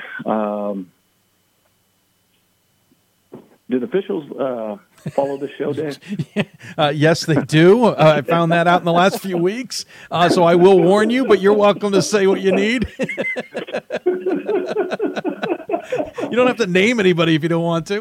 Well, I guess I should go back to question number 1 and say that the best part of the game are the officials. The officials, wonderful. Without question. Dave, I guess it's all inclusive. You know, I love the game. I love being part of it, and there really isn't anything that I can think of that really comes to my mind that it's you'd like to have some more resources. I think from a national perspective that we'd like to get some more money from the NCAA, but I don't think we're alone in that. Yeah. I think that's with all divisions. Yeah, certainly.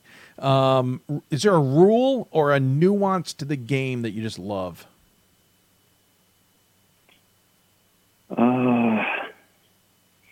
Well, I've got a complex, David. This is a personal one. But, okay. But I'm buckled in. So I'm the all-time leader in the history of Division III in 3 seconds called as a player, and so now they don't ever call it. And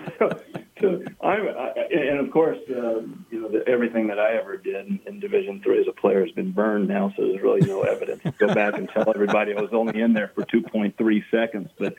But the game certainly has evolved that way. You know, it's a different game now, and certainly officiated a little bit differently. This explains everything. I always wondered why you're always yelling about 3 seconds. Now I get it. I totally understand this now. What rule, and I think I know where this is headed to, any rule that you would like to see changed, removed, or added to the game?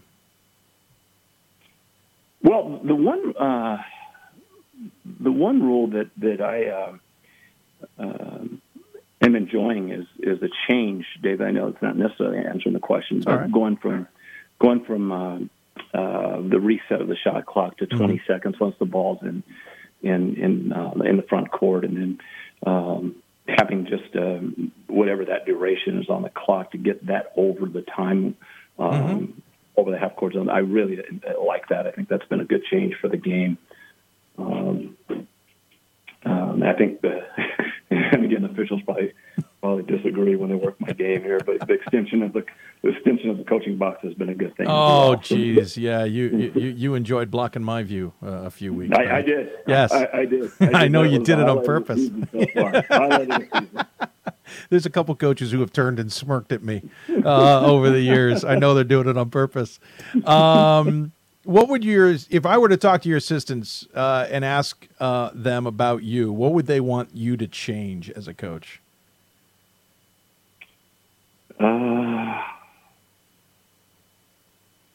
They would probably want us to be a little bit more simplistic. Okay. Probably put in one thing and stick to it. One out of bounds play, and that would be it. They want to hold the reins back and sure. And so I think that would be it. That, and they would like you to stop asking the officials about 3 seconds. Exactly. What can you say to an official that will get you close, but will not earn you a tech? Gets your point across, but doesn't, goes right to the line. You're toeing the line. Well, I tell you, the other day, I won't name the game, but I went up to an official and they said that, and he'll remain nameless as well in the story. But I said to him, I said, "You are a really good official, and you're having a horrifically bad day." Oh, I love I like the follow-up, because I've heard the other version before, but the follow-up is priceless. Really good official having a horrific day. I would love to have seen the look on his face. Finally, when you retire... It would have been interesting if people would have said, I feel the same way about the head coach. I wonder if he can get away with that. That's great. Yeah, at least I would have felt pretty good about my coaching. Yeah, well, true. So, true. Not necessarily for that game, but overall, over my tenure, I felt pretty good. Sure. Finally, when you retire, and all good coaches do, what do you hope people will remember you as a coach? That I did right by the student athlete. That I gave in my all and was supportive and mentored students and cared about them, genuinely cared about them, and hopefully I was able to broaden their horizons on a myriad of different things, and also enlighten them and maybe have them critically think about some things that aided in the development of their life. Oh, well said. Great answer. Coach, appreciate you taking the time. Great to have you here in the NABC Coaches Corner. As always, we give the guests the final word. Any final thoughts you want to share with those who may be tuning in? Well, one quick thing, Dave. Thanks for having me. It's been great, and I enjoyed visiting with you as always. And the one thing I would say, just kind of a theme of the conversation in relationship to Division III and how exciting basketball is. This is shaping up to be a wonderful postseason. I mean, there are a plethora of teams that, depending on seedings and where they're playing and who they're playing, they could get to Fort Wayne, and so it's going to be really, really exciting. So I would hope that we would get a few new folks that are watching the national scope. Because it's going to be good tournament with outstanding coaches and terrific student athletes as always. Yeah, agree with you, and looking forward to it myself, while at the same time maybe pulling my hair out. But looking forward to it all the same. Gary, thanks so much for taking the time to join us here. Appreciate the time, and we'll talk to you soon. Thank you, Dave. Absolutely. Gary Stewart joining us here on the Blue Frame Technology Hoopsville Hotline, part of the NABC Coaches Corner. Of course, all interviews on the Hoopsville Hotline are courtesy of our partners at Blue Frame Technology and their industry-leading production truck software. Is your college ready to showcase its teams who are reliable and innovative video streaming service that won't break your budget? Blue Frame's advanced digital broadcast tools will help make your broadcast to the next level. Learn more today at visiting www.blueframetech.com. That's www.blueframetech.com. I'm certainly a fan of Blue Frame Technology. Glad to have them on board with us here at Hoopsville and look forward to growing that partnership in the near future. We're running a little bit behind, so we're going to get going here. Coming next, we'll jump up to the Northeast, stick with men's basketball. We'll talk to Gordon men's basketball. Todd Murphy joins us to talk about his squad and just how good they really are this season in what is a fascinating Triple C battle. You're listening to Hoopsville, presented by D3Hoops.com from the WBCA NABC studios. More Hoopsville when we come back. I learned a lot of valuable lessons playing college football. I never thought about the health benefits of exercise until I actually started to talk to coaches in college. It's not only just for performance, it's for life. My coaches instilled the importance of well-being, not only building up strength, mental health, getting enough sleep, eating properly is all what it is to be healthy. I decided that I want to go on a personal trainer and share my knowledge that I obtained in college about physical and mental well-being. UW Eau Claire and Mayo Clinic Health System are creating amazing opportunities for students from across the Midwest. Our collaborative research agreement allows students to work with world-renowned physicians and scientists. And with more than 80 majors, UW Eau Claire is the perfect fit for those who dream big and are ready to change the world. I used to never really talk, ever. I was afraid if I said something wrong, everyone would laugh at me. But then I started to play golf with Special Olympics. It helped me to find my voice. And now everyone else is speechless. Great moments are born from great opportunity. That's what you have here tonight. That's what you've earned here tonight. This is your time. Now go out there and take it.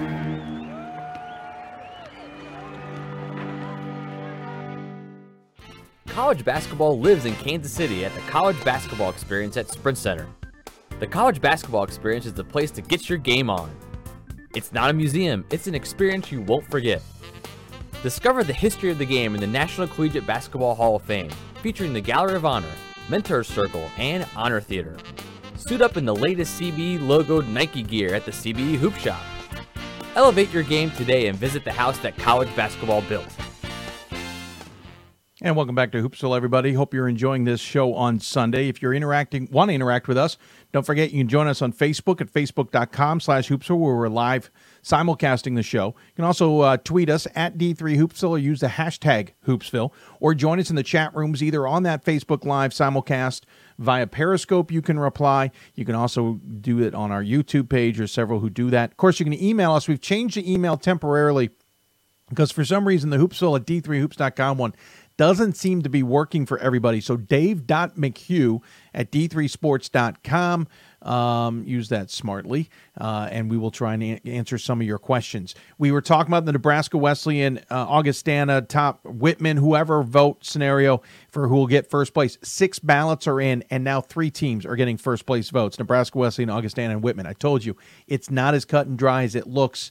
Nothing against Oshkosh. I suspect they'll get some votes too, but we'll see how this all plays out. But it's going to be interesting, and don't forget Bob Quillman joining us a little bit later in the program to give his take on things as well. Let's jump up into the Northeast region. As we do on Sundays, we talk Northeast, Atlantic, South, and Central regions primarily. And in the Northeast, if you're not watching the race in the Commonwealth Coast Conference, you're missing something. It's been a fascinating race, a little bit of a doozy. At 17-2 and 9-1 in the conference, the team that is battling Nichols for that first place is Gordon. They have a win over Nichols, though unfortunately they also have a loss to Western New England. They've got Nichols coming up later in the season, but they've got a little bit of a run to get through before they can get there. Gordon has been one of those programs that has just been lurking. Last year, remember, 18-9, 13-5 in the conference. They haven't had tremendous records, but you can go back to 2013 and remember they went 21-7. They're in a conference that sometimes just doesn't get a lot of attention. Well, we're getting attention now, and joining us on the Blue Frame Technology Hoopsville hotline is the head coach of the Fighting Scots. Apparently our graphic not working. We'll get it going here in a minute. It is Todd Murphy. And, Coach, thanks for taking the time to join us. Well, it's absolutely my pleasure, Dave. This is an opportunity that hasn't come along, so it's a great opportunity, and I appreciate it. Well, like I said, we appreciate you taking the time. That's the most opportune. Yeah, I saw something earlier today that kind of reminded me, for some whatever darn reason, we haven't gotten you guys on this show. Forgive us. We'll start there. First off. But second of all, you guys have had an interesting season. You started off with an easy win over Emerson, got tripped up against Ramapo in a neutral site game, got back onto the win streak, and I think you just kind of fell under everybody's radar for a while there. Played a bunch of New England teams, arguably no one that jumps off at anybody, but then you got past Nichols, and then all of a sudden, boom, Gordon's on everybody's spotlight. What's the season been like from your point of view? Well, it's been an interesting one for sure. I know that,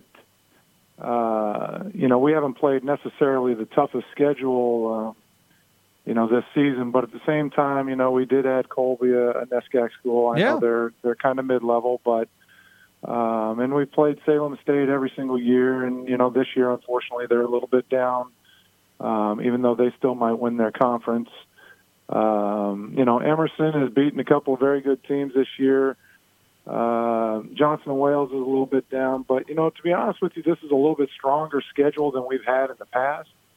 But, interestingly enough, we've never had a great non-league record, and I take myself to blame for that because I'm always telling my guys, we're a mid-major conference. We're not going to make the NCAA tournament as an at-large team. So I want to be peaking at the end of the year, in middle of February, late February, and see if we can make a run at the conference tournament championship. So that's always been our goal, and I don't get overly concerned about the early losses as long as we're trying to get better every single day. Certainly makes some sense, especially for a lot of Division III schools. You got to have to make your argument near the end of the season versus the entire length of the season. So it makes sense to me. The win over Nichols obviously was huge. You guys got them 76-72 at their place, which I think was the most important part of this. We'll talk about what's coming up next, but it begs the question, then what happened against Western New England? I wish I knew, Dave. I'll tell you okay. What. We have had trouble at Western New England since I've been here at Gordon. They beat us by 19 at their place last year, and I don't know what the deal is and why our guys don't fire out against them like they did against Nichols and Endicott. But, it was a good wake-up call, though. I think we realized that, if we don't come to play every single night, in particular on the road, that, we could take a beating. So, hopefully it humbled us and made us think about how much harder we still need to work for the rest of the season. Yeah, it certainly is one to quote-unquote humble. What's interesting is you got and lost kind of top 25 attention as a result of that. I'll admit I was voting for you guys at one point, then kind of dropped that decision. I realize that the top 25 notoriety helps you guys in the sense of, hey, yeah, we do exist, or, hey, it's great for our team to get that kind of recognition. But I hear this from coaches, and I'm kind of curious your take. Did it really mean anything to you? To me personally, not even a little bit. Yeah. I think it's nice for our school, and I think it's really great for our players to get that sort of recognition when right. we're playing at a pretty high level. But for me, I've got a lot higher priorities than trying to crack the top 25. So, and that's why I asked that. I had this feeling that sometimes fans make more of a deal of it, or others do, than the team does. Absolutely. And I'm going to be honest with you, Dave. I don't know whether this is a good thing or not, but I really don't even pay attention to the conference records. I know that we've beaten everyone in the conference, and we've only lost one game, so that means we can't be any worse than tied for first. But I have no idea of who exactly is around us. Obviously, I would guess Nichols probably hasn't lost any other games, but Endicott, Roger Williams, they're very good. So I just don't care, because as long as I said we're improving every single day, we're getting better. The wins and losses, they'll put us into the position in the conference. I've never seen a team that finished second in the conference get seeded fourth in the conference tournament. So, we're going to finish where we finish, and we're going to have to win 3 games to get to the NCAA tournament anyway. So it just doesn't matter. Yeah, we should point out you're a half game back on Nichols. You're game and a half up on Roger Williams, and you're 3 up on Endicott. So in that case, do you not discuss it with the team? Like, listen, guys, we need to get X, Y, and Z accomplished because we want to have a home game, or we want to stay in the second hole or in the one hole, or whatever the case may be? Or is it just not a conversation in the locker room? It's not a conversation at all. I've never, ever had what we would call as a must-win game.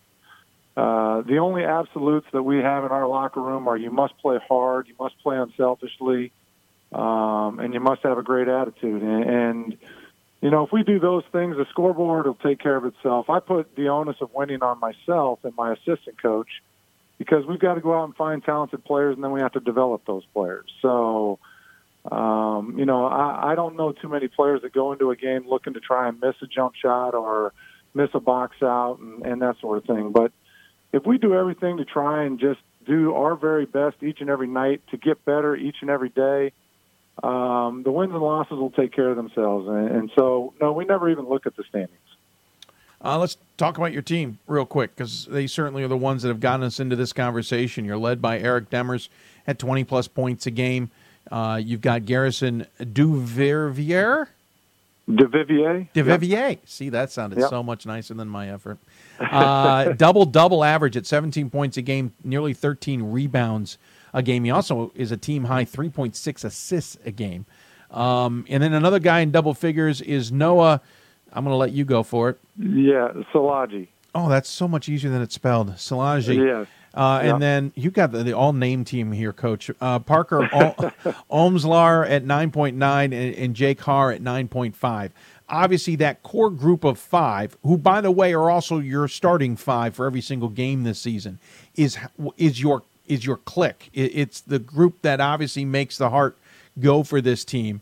There's certainly other players who contribute. You go deep on your bench, but it's that 5, obviously, that determines how the Fighting Scots are going to play every night. Absolutely. And Eric and Garrison have been our top 2 guys for the last 4 years. Eric did miss 1 year with an injury, but they're very unique Division III players because they're so talented. Eric is a very talented scorer who's actually given up quite a bit this year because I've got him playing point guard. And then Garrison might be the most intelligent basketball player I've ever coached. So, and I think that's pointed out by his 3-point, leading us in assists at 3.6. Yeah.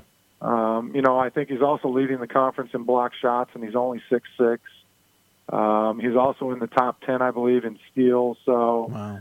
He's a unique individual and a wonderful player. And but then, you can't win ball games with just two players. Right. Noah's done a great job and shooting at an unbelievable clip so far. And, our big 6'11" sophomore has been playing very well, Parker. And to be honest with you, Jake Harr has struggled this year. 2 years ago he led the country in three-point shooting. Oh, right. And this year he's only around 33 or 34. So if he ever gets that shot back, we're going to be a very dangerous team late in the season. You're also a good free throw shooting team. Demers is over 82%.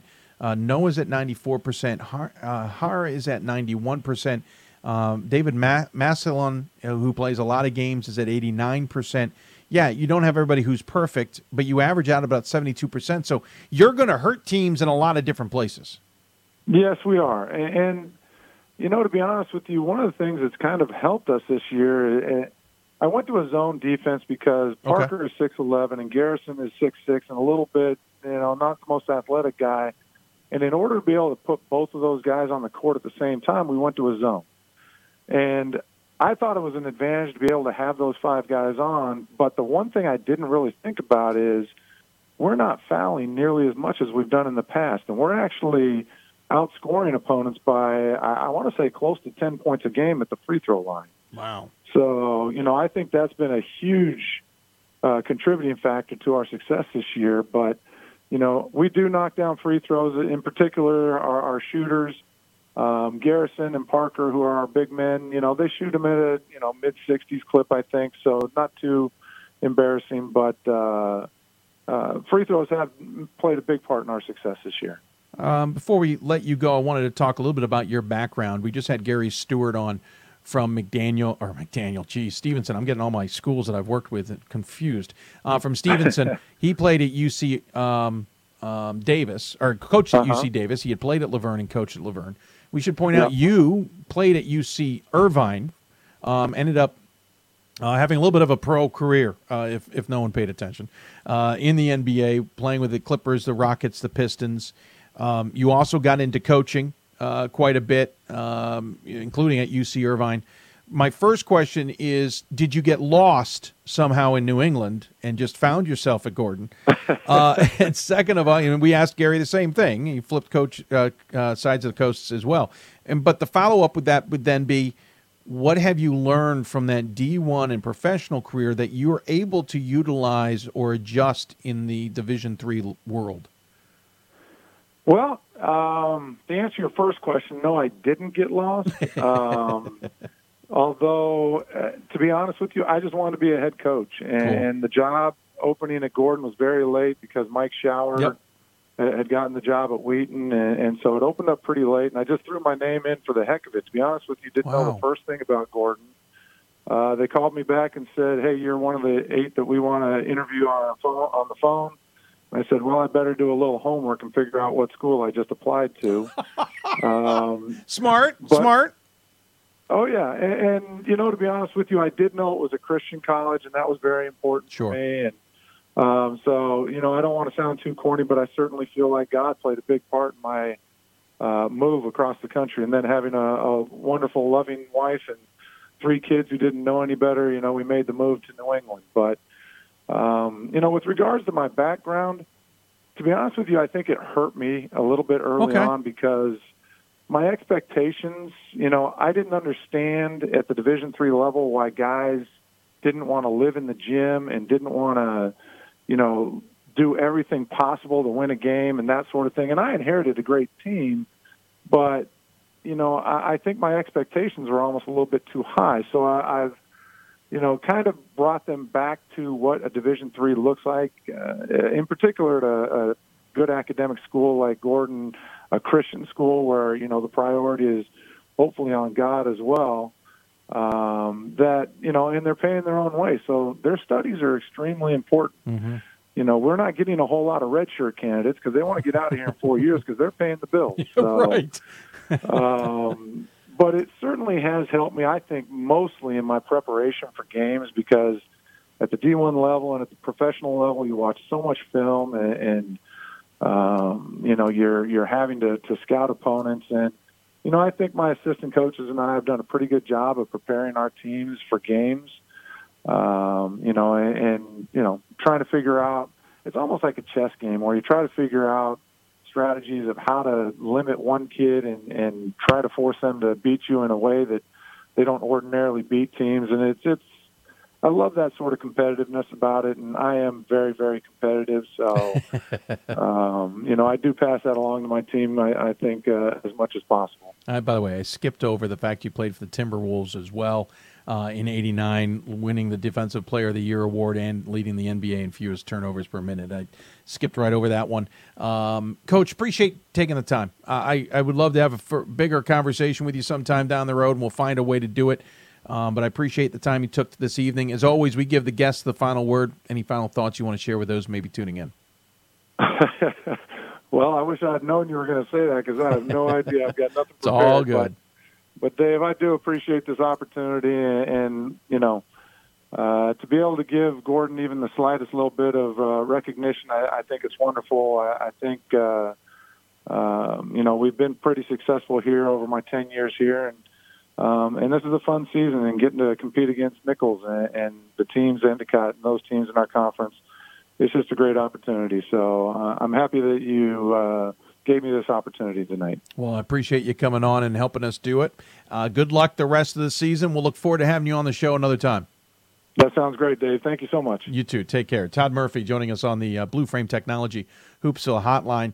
Fascinating background. We got a few of those. Emerson also has a similar background in coaching at a higher level and coming down to Division III, but appreciate Todd coming on the show. Can't believe we haven't had him on the show earlier. By the way, former SID of his joke that they used to drive him nuts by posting the standings in the offices just as a little play. That's pretty funny.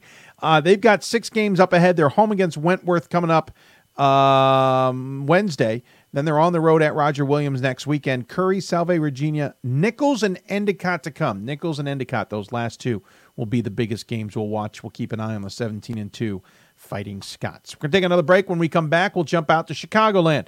And joining us will be U Chicago men's basketball coach Mike McGrath. You're listening to Hoopsville, presented by D3Hoops.com from the WBCA and ABC studios. More Hoopsville when we get back. Football has taught me a lot throughout my life. It's definitely had a huge imprint on who I am as a person. Competing at a Division III level created that opportunity for me to go to college. Not only was I the first one in my family to graduate college, but I was really the first one to even go. Being the first one, I'm breaking that cycle, and now that I've graduated, I'm not sure what's the next step, but I know I have a lot of doors open. And a lot of those are open because I played football and ran track here at Otterbein.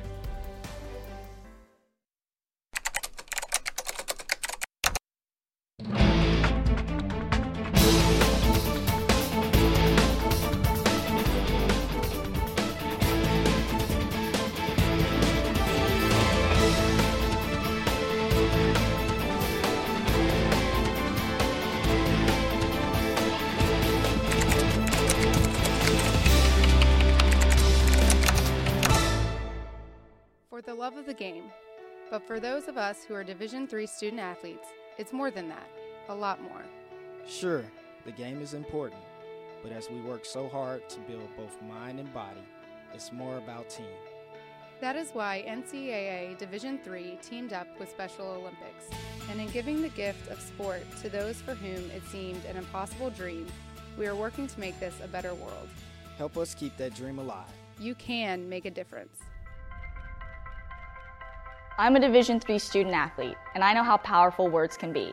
The term gay doesn't mean stupid, lame, or less than. So I pledge to speak up if I hear the term gay used in a derogatory way or any other homophobic terms. If you can play in Division III. I'm a Division III student athlete, and my teammates unconditionally accepted me as part of their family. So now I pledge to do the same for others. If you can play in Division III. We are the coaches of women's basketball. We are leaders and teachers, dreamers and winners. We are professionals who conduct ourselves ethically and with integrity. We place the education, safety, and well-being of the athletes we coach above all else and teach them the fundamental values they need to succeed in life. We are coaches united for the good of our game and those who play it. We are the WBCA. Welcome back to Hoopsville. I'm Amy Reed, head coach at RIT and a member of the Women's Basketball Coaches Association. We hope you enjoy the show. Now back to Dave. Welcome back to Hoopsville, everybody, here on this Sunday evening. If you got questions for us, we're going to be running a little bit into overtime. Make sure you tweet us at D3Hoopsville or hashtag Hoopsville. Email us, hoopsville at D3Hoops.com, or join us on Facebook at Facebook.com/Hoopsville. We're also streaming on Periscope. I know you can fire back questions to us that way as well. We'll do our best to stay in touch with your questions and answer them the best way we can. Dan asked about a Hoopsville fundraiser. You know, we haven't actually gotten one going, Dan, but we may do it before the marathon show, which is coming up on Thursday. That marathon show, though, a little truncated. We're going to do about 8 hours this year instead of 12, starting at about 12 o'clock Eastern time. Though stay tuned really on Monday for more information about all of that. All right, so we haven't really talked about the UAA a lot this season, and there's a mixture of reasons we haven't. One, because there hasn't Rochester has stood out. Emory has had its moments. Chicago certainly has. But it's also been a crazy race, to be blunt. There is a three-way race right now at first place. Emory, WashU, and Chicago at 5-2, all in the conference, with Rochester and Brandeis right behind them at 4-3. It has been crazy. The UAA always is crazy. It's about darn time we talked a little bit more about it. And so joining us on the Blue Frame Technology Hoopsville hotline is the head coach of the Maroons of U Chicago. It is our good friend, Mike McGrath. And, Coach, thanks for taking the time, as always. My pleasure, David. Hope you're well. I'm doing well. Thanks for joining us. I know it wasn't the best of weekends for you guys. You kind of had a big bang to start conference play with wins over WashU, Rochester, and Emory on back-to-back weekends. But the UAA is the UAA, and last week a loss to Brandeis before a win against NYU. This week a loss to Case Western before a reserve, before a win against Carnegie Mellon. That feels very UAA-ish. It doesn't really matter how good or bad a team is. Yeah, it's a really good league, and it's funny. People talk all the time about winning on the road on Sundays in our league, and how the noon games on Sundays is a challenge. And every game's a challenge. We lost 2 on Fridays, and one in a great overtime battle, and a game on this Friday that went down to 1 possession against a Case team that's every night anything can happen. And it's an interesting year in the league, David, not just in terms of the caliber of the competition, but we've got 3 new head coaches in the league this year, and that's thrown a new wrench into things, and really made it a little more interesting than even most years, I think. Sure. I think you and I talked a little bit in the offseason, just kind of in passing. You rose on the totem pole very quickly into more of a senior level in terms of tenure. Because you had retirement at WashU, retirement at NYU, an unfortunate change at Brandeis, but it kind of shook up the conference a lot. Yeah, this is my 20th year as a head coach in the UAA, and from the time I took over in 1999 until this year, we had a grand total of 5 coaching changes in the league. And then this year we had 3 alone. They're great jobs. They're great places. We can all have a lot of success in our schools, and they're destination-type places, and that's the way they've always been treated. And, so this year, as you're looking at Brandeis and you're looking at NYU and as you're looking at WashU, it was different preparing for those teams, and new coaches came in and had a lot of enthusiasm, and they're doing some great things at those places. And I think that's made it even more interesting. And Todd's relatively new there at Case. I think this is his 3rd year. Right. So and he's brought in some of his own players and guys who fit the way he wants to play. And, I think that transition combined with just really good basketball has made it kind of a very interesting first half of the UAA race. What's also probably interesting, too, is you, to some degree, got very used to what coaches are doing in your league, and now you're kind of having to adjust to maybe not knowing, but just not really positive what they're going to be doing to you. Well, very much so. I mean, preparing for Wash, we play WashU the first game of the year, so it's the 1 week where we don't have 2 games. Right. And it's over break, so we tend to have a lot of time to get ready. And, preparing for Mark's teams for 27 years, I've been in Chicago. And then Pat this year, it was like, getting ready to play football versus getting ready to play soccer. I mean, it couldn't have been any more different. And it was fun. And I joked. I finally think I figured out how to guard Mark's offense, and he left. But he would have changed it and made it harder on me. Sure. But you know how it is. I mean, it's challenging to kind of figure out, not just what people are doing, but kind of how they're wired. And I think I had a pretty good idea of Mark and Joe and Brian and how they wanted their teams to play and what they wanted to go to and what their strengths were, and because that affects the flow of preparation and things like that too, and that's been a big change this year. Sure. Nobody's jumping out in this conference. Rochester, I think, maybe was flying a little high after a pretty solid season last year. Emory and Henry, I think a lot of people are trying to figure out. Obviously, we knew the coaching changes at 3 of the other schools. Nothing against Case Western Reserve and Carnegie Mellon, but they haven't been at the top of the conversation too much recently. And then it was you guys. I just felt this year that it was hard to pin down the UAA, and now there's a 3-horse race for first place. I feel I'm even more confused. Is this what you guys expected? Did you expect it to be this competitive? Well, it's always competitive, but I mean this much of a jumble? Very much so. Very much so. I think Wash, Wash has some very good talent. They have they lost a lot of experience last year, but we knew they had some pieces kind of in the pipeline, and some very good players. I felt like, as I saw them early in non-conference games, each game, I felt like they were getting better. I felt like they were getting a feel for Pat and how he wanted to play and what they were doing, and I think they're going to continue to keep getting better. Emory has an incredible amount of young talent. They have some very, very good players. They play a very unique style, but they too lost 4 guys who were pretty significant leaders and contributors and on some very good teams. And when you have 2 teams who have that kind of transition, you never know how that's going to impact things. Luke does an unbelievably good job at Rochester, and they're very efficient and great at what they run and how they do things. And they have a very, very experienced team. And, you knew kind of they were going to be in the mix. And then, I really like the team that Tony has coming back. They didn't play well today, but they were injured early at Carnegie Mellon. And then, seeing how Todd's kind of slowly brought things along into the way he wants to do things. I mean, yeah, and then obviously not knowing what was going to be the situation at NYU or Brandeis, but knowing they had some pieces there, I'm not surprised at all. I'm a little disappointed after the start we had that we don't have a little bit more of a cushion. Sure. But we're pretty happy where we're at. I was going to say, you took on, the 3 heavyweights there to start and got 3 wins. You're kind of in the catbird seat to some degree. Last question about the conference, then I'm going to dive into your team. Brandeis, having a pretty decent season. I get the sense that maybe the conference and coaches and such are probably pretty thrilled with how that has come about after coming out of what was pretty dark times in the offseason. Yeah, I really don't know a whole lot about what the offseason was. Sure. Stuff that's written and stuff that's said. I never. Right. You're in the media. I'm in the basketball world. We never know what to make of any of that. But Brian did a really good job. They were a hard team to play. And they had good players. And I felt last year Brandeis had some young freshmen who, when I watched Brandeis last year, I said, those are the kind of guys that they had a lot of success with over the years.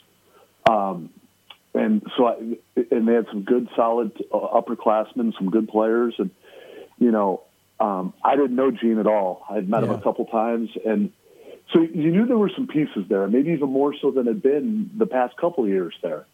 And, if they rallied around each other and rallied around a new coach, there was no doubt that they were going to be dangerous. Watching them play, preparing for them, couldn't be more impressed with the job that he's doing. And, and the way he's got those guys playing and kind of pulling for each other and the spirit that they have going there. And sometimes out of down moments come some really big highs, and I think that's part of it also. And I should add, and you know this, and we talk about this all the time, and the coaches in the league, with such a huge turnover, we the five of us that are returning, I don't think could be any more excited than having Pat and having Gene and having Dakin in the league. Sure. With the way our league operates, it's really important that we have a collegial relationship with our fellow head coaches, and that we have a certain kind of atmosphere. And Mark Edwards and Mike Neer and Pat Cunningham and Joe Nesci and Bill Sudek and Tony for a long time, guys like that set that tone, and we want to continue that. Guys like Jason and I and Luke and some of the guys who are kind of now moving into a little more tenured time in the league, we wanted to sustain that, and we're really excited about having those guys in the league. And at some point you kind of hope they would all hire a bad coach, but I knew that wasn't going to happen. Sure. So we got really good guys, and that's it's going to make the league fun. Yeah, definitely camaraderie in the UAA that comes with the nature of the conference, and you're right. It's some fascinating hires, to say the least. Let's talk about your team. What jumps out at me about them is you've got 4 seniors on this team, but they're not necessarily statistically the leaders on this squad. Noah Karras is third on the team in scoring as one of those seniors, but it's underclassmen in Jordan Baum and Dominic Lavier and Cole Schmidt that are 3 of the 4 leading scorers. You've got a nice mix, and we talked about it earlier in the show, of not only that leadership, but some of that youthful drive, as it were. Well, and when you talk about scoring leaders and you talk about leaders, you're talking about 2 different things. We have one of the great things about our team this year, and they've been so fun to coach. They just, every year we ask our team and our leaders to kind of pick a word that they want to think about throughout the year, and they kind of want to have as a theme. And this year, seniors chose the word resilient. And it's really been prominent in our group this year. We've bounced back and during games, after games, from the first half to the second half. The guys have kept battling. They've really been fun to coach. And, from a statistical standpoint, you look at a guy like Ryan Jacobson, you look at Max Jacobs, they don't score maybe the same way as some other guys do, but they have their talents that they bring to the team, and they're clearly leaders. Noah knocks in some shots for us, but he's also doing what Ryan and Max do as a leader. And Justin Jackson's really had a tough year. I mean, I think he was kind of ready, and we've seen flashes this year where he was kind of ready to kind of have a breakout year. And he's had 3 different injuries this year. He had a concussion, had a sprained ankle, had a sprained foot, and, is just not – he had a big game today, in a short period of time. That Carnegie scored some points. But he would probably be more like putting up some of the points the way Dom and Cole are had he not had some of the injuries that he's had. But it's a great senior class. It's a great group of guys. They, along with Jordan, who started last year as our point guard, bring some great leadership characteristics to the table. And the other guys have just kind of followed along and just worked really hard. Well, another thing that jumps out at me is you're always going 8 deep. You tend to go 9 deep, and then 2/3 of your game, you're going 10, 11 guys deep. You got a lot of abilities and doors you can open and close and little levers you can pull and push and whatever you need to do to make this team sing a little bit. That can be beneficial when you get a little further into the season. Yeah, I'm still waiting for that. We've had, as you mentioned, 11 different guys probably really make significant contributions to help us win games, making plays during the course of the game to help us win games at different times. And some of that has been matchups. Some of that has been injuries. Some of those times when we're 8 and 9 versus 10 and 11, it's because a guy's been down for a game. I'm still, what has me most excited about this group, they've been so much fun to coach so far, but what has me most excited about this group is we've been successful to the extent that we've been successful this year because we've had different guys step up and make plays at different times. And, if we can ever really get firing on all cylinders, I think we have another level we can get to. The last real challenge you're going to have to face this season is the fact that now we turn into the second half of the UAA schedule, and you're going to amazingly have to do it on the road. Your next 4 are on the road: Case Western Reserve, Carnegie Mellon, Rochester Emory, You're home against Brandeis, NYU, and then on the road against WashU. It's a bit about keeping the guys fresh and focused, I assume. Yeah, I mean, it's a grind. The travel is so much fun and it's so enjoyable, and the guys have such a special experience. But we had 3 new assistants helping out this year, and they came back from the first trip, and they were like, "Whoa, that takes a lot out of you." It does. And we had a nice schedule to start, but we also, I feel like, did a pretty good job against that schedule. Yeah, you did. When you open up at home against kind of the 3 favorites in the league and you get all of them, you feel pretty good about it. The road is going to be challenging. And it's funny, I think Q is coming on later, and I always laugh at the Titan Q formula of like winning all your games at home and then how many you win on the road. And he's always got this 1 up, 1 down kind of metric. And I've always kind of looked at it over the years because it makes a lot of sense. And then I find out most of the time the team that wins our league doesn't really follow that metric. The teams that win leagues typically have one thing in common, and that's they win games. Yeah. And, we've got 3, we've got 5, we've won 5 of the first 7 and 3 of them against, the other teams that have been really in the mix. And the other team that's really in the mix, Brandeis, we dropped on the road in overtime. I mean, we feel pretty good about what we've done. They were at home, but we've got wins against those teams. And, I joke about it, like worst case scenario, we own the tiebreaker right now with anybody that we beat out of that group. True. So True. That's true. Let's see what happens right now. I mean, it's going to be a lot of fun. Yeah. And I'm excited about coaching this group through a 7-game conference tournament. Yeah. And, we'll see what happens. Well, I appreciate the time. I can tell you're excited. It's fun to chat with you as always. Real quick before we let you go, though, obviously the Final Four heading off to Fort Wayne. You're so heavily involved with that. Though I've gathered, too, you're looking forward to that experience as well this season. Yeah, the Fort Wayne change and working on the All-Star game. For the 20 years I've been a head coach, I've gone down to Salem, and Pat Cunningham got me starting to do that, and Bill Fenlon and Jim Shaw and that group of friends of mine that had gone down there for so many years. And we're going to miss Carrie Harvey Cutter, and we're going to miss the people of Salem. But at the same time, change is good. Yeah. And there's Fort Wayne. Fort Wayne's done a great job with everything that we've been associated with. We went and visited the facility in the spring, and the people there are excited. The arena's terrific. Change can be a positive thing, and I expect it to be in this situation. As the people who work on the All-Star game and work around the championship a little bit, we're excited to kind of collaborate with the NCAA and the people of Fort Wayne and the NABC and see if the championship can't kind of reach a new level. I think we're going to, one of the things I'm really excited about is I think we're going to attract some people just out of curiosity who haven't been before, because it might just be a little bit easier.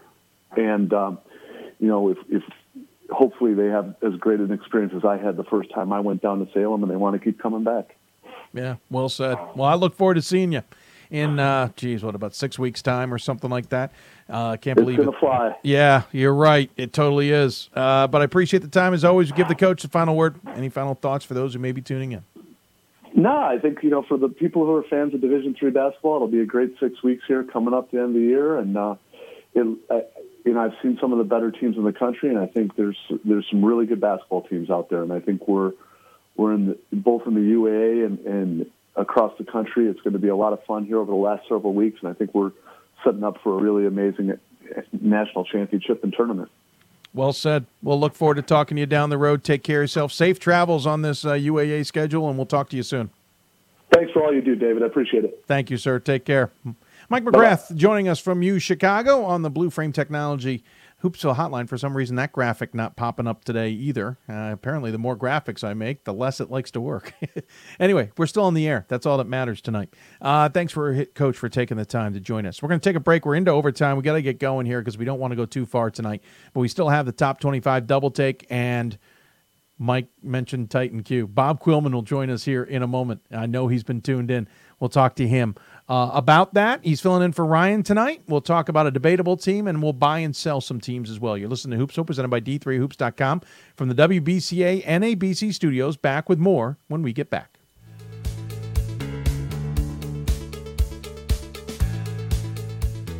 being a part of the different activities and organizations that I've been a part of, I'm actually able to see myself where I'm like, hey, I actually can make a change. I'm one person that can make a difference. Division III has helped me to develop teamwork skills, critical thinking skills, time management skills. It's not just about basketball, or it's not just about school. It's about developing yourself as a person altogether.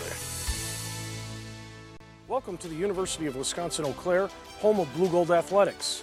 UW-Eau Claire has been ranked a top 5 regional public university for over 20 years. We graduate champions with the lowest debt and highest return on investment in the Midwest. Blue Gold Athletics is a Directors Cup Top 20 Division III program offering 22 sports with almost 700 student athletes. UW-Eau Claire is about excellence in the classroom, the field of competition, and the community. Are you the next Blue Gold? My name is Marcus Walker. I was All-State, won a state championship, a high school All-American, and played college and pro ball. I played because I love the game. I grind to be the best. I sweat because I put in work. I'm strong because I believe. When I want to bring it before game time, I come to the house that college basketball built, the CBE. No matter your skill, take it to another level. Elevate your game right here at the College Basketball Experience at Sprint Center. I coined my definition of success in 1934. My definition of success is peace of mind attained only through self-satisfaction in knowing you made the effort to do the best of which you're capable. It's like reputation and character. Reputation is what others perceive you to be. Character is what you are. It's on us to stop sexual assault in any way that we can. To get a friend home safe. To never blame the victim. It's on us. to stand up. To make our community safe for all. It's on us. It's on us to look out for each other at parties. It's on us. To be more than just a bystander. To step up and say something. It's on us, all of us. To stop sexual assault. Learn how and take the pledge at itsonus.org.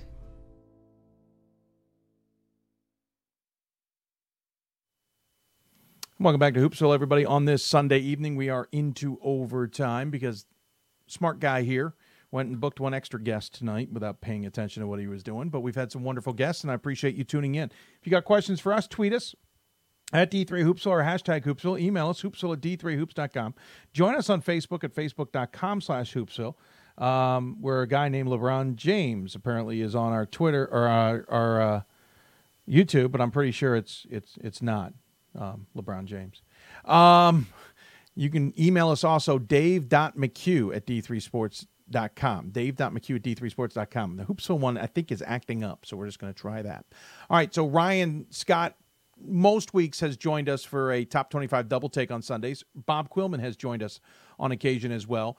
Ryan unavailable tonight. Bob filling in for him. We'll get to him in a moment. We're going to talk about who the number one team in the country maybe should be, or who one can vote for. We'll also buy and sell some teams and see what else we can talk about here this evening. There's one question from our mysterious person who gives us all the fun questions and such that I might throw Bob's way. We'll see. But joining us on the Blue Frame Technology Hoopsville hotline via Skype is the aforementioned Bob Quillman. And, sir, as always, it is good to see you. It's great to see you, Dave. It's good to be here on Hoopsville as always. Thank you for taking the time. We got a little quirk. Skip tutorial. I don't know why that's popping up on my screen. This is pretty big, too, to be following Coach McGrath. Yeah. Right?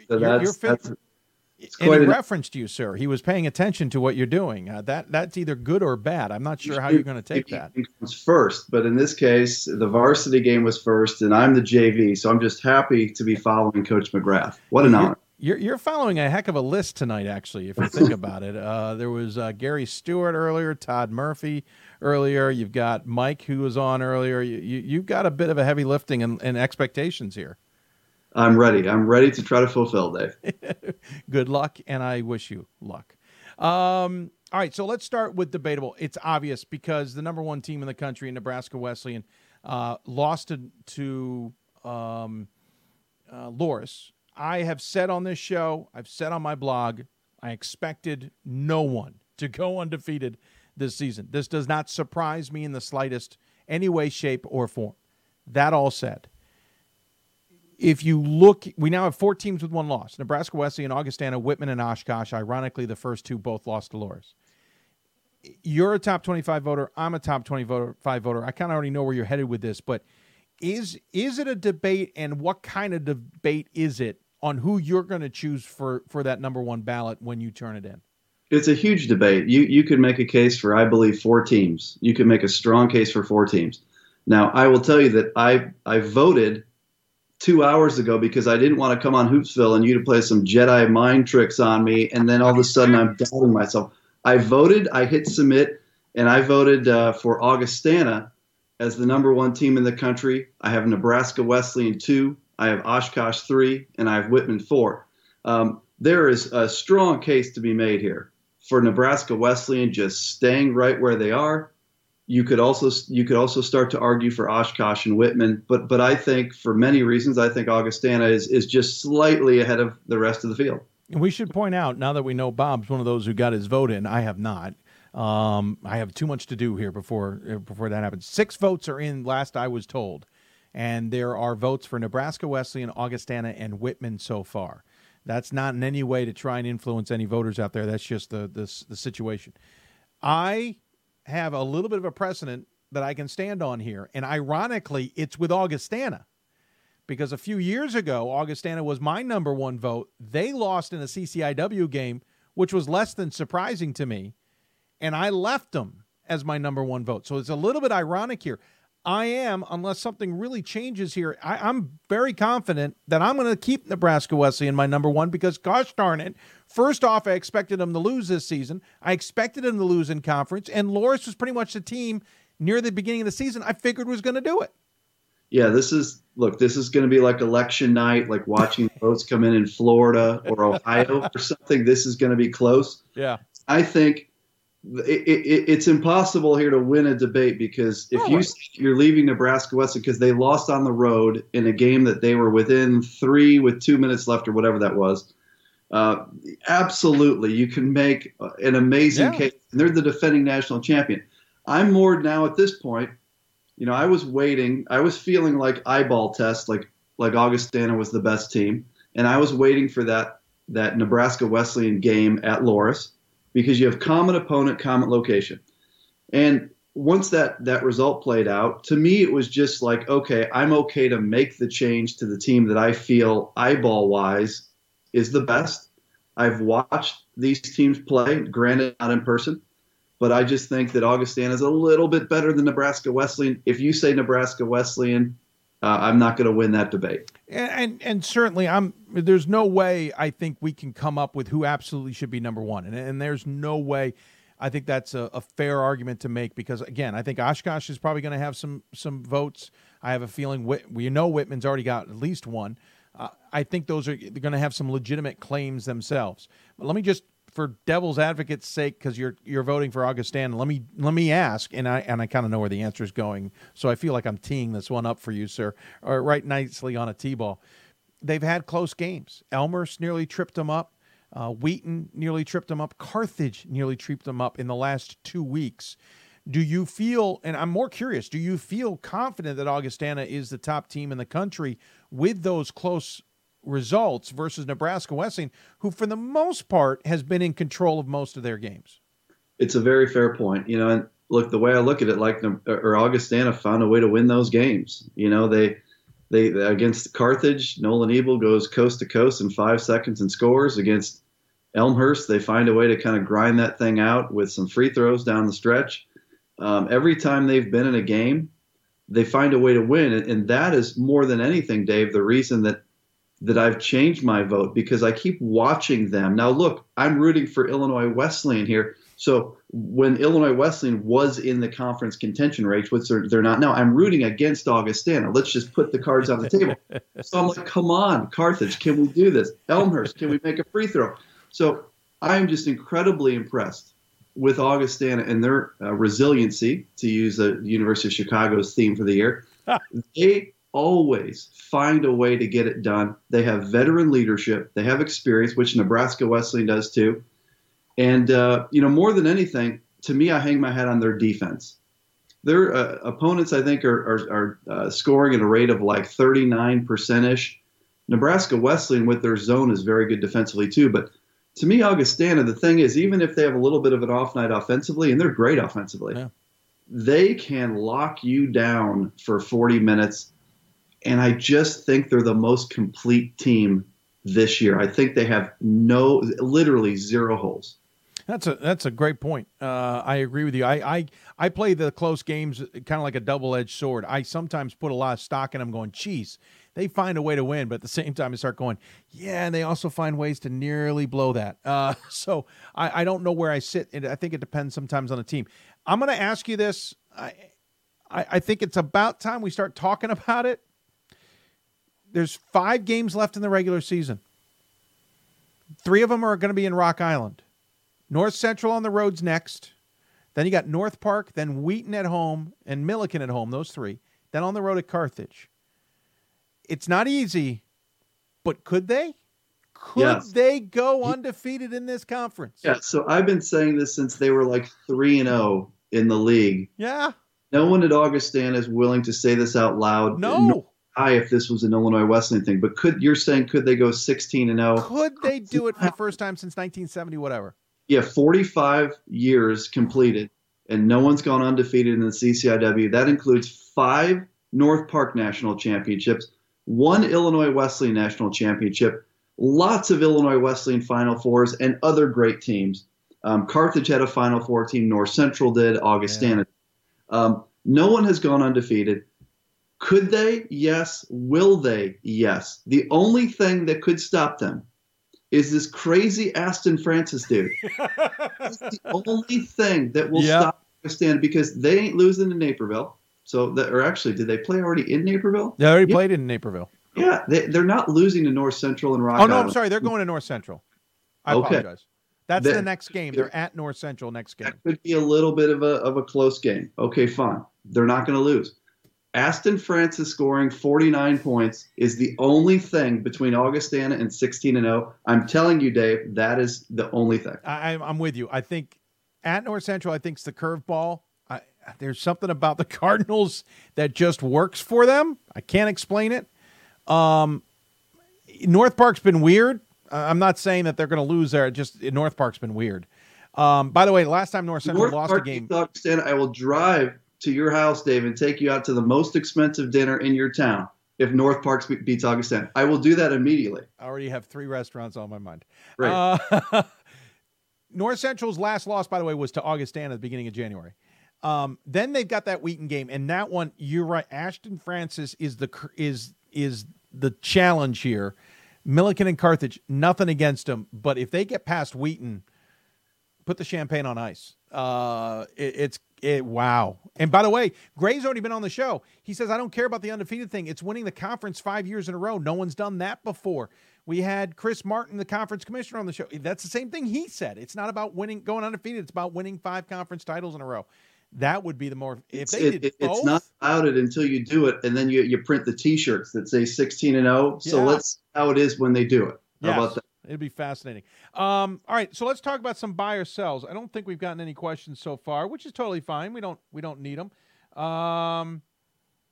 Let's see here. Ryan Scott says Francis scores 62. Augie still wins. Yeah, that absolutely could happen. Like he could score all of Wheaton's points except for one guy makes a free throw, and Augustana could win that game. Absolutely. You're absolutely right.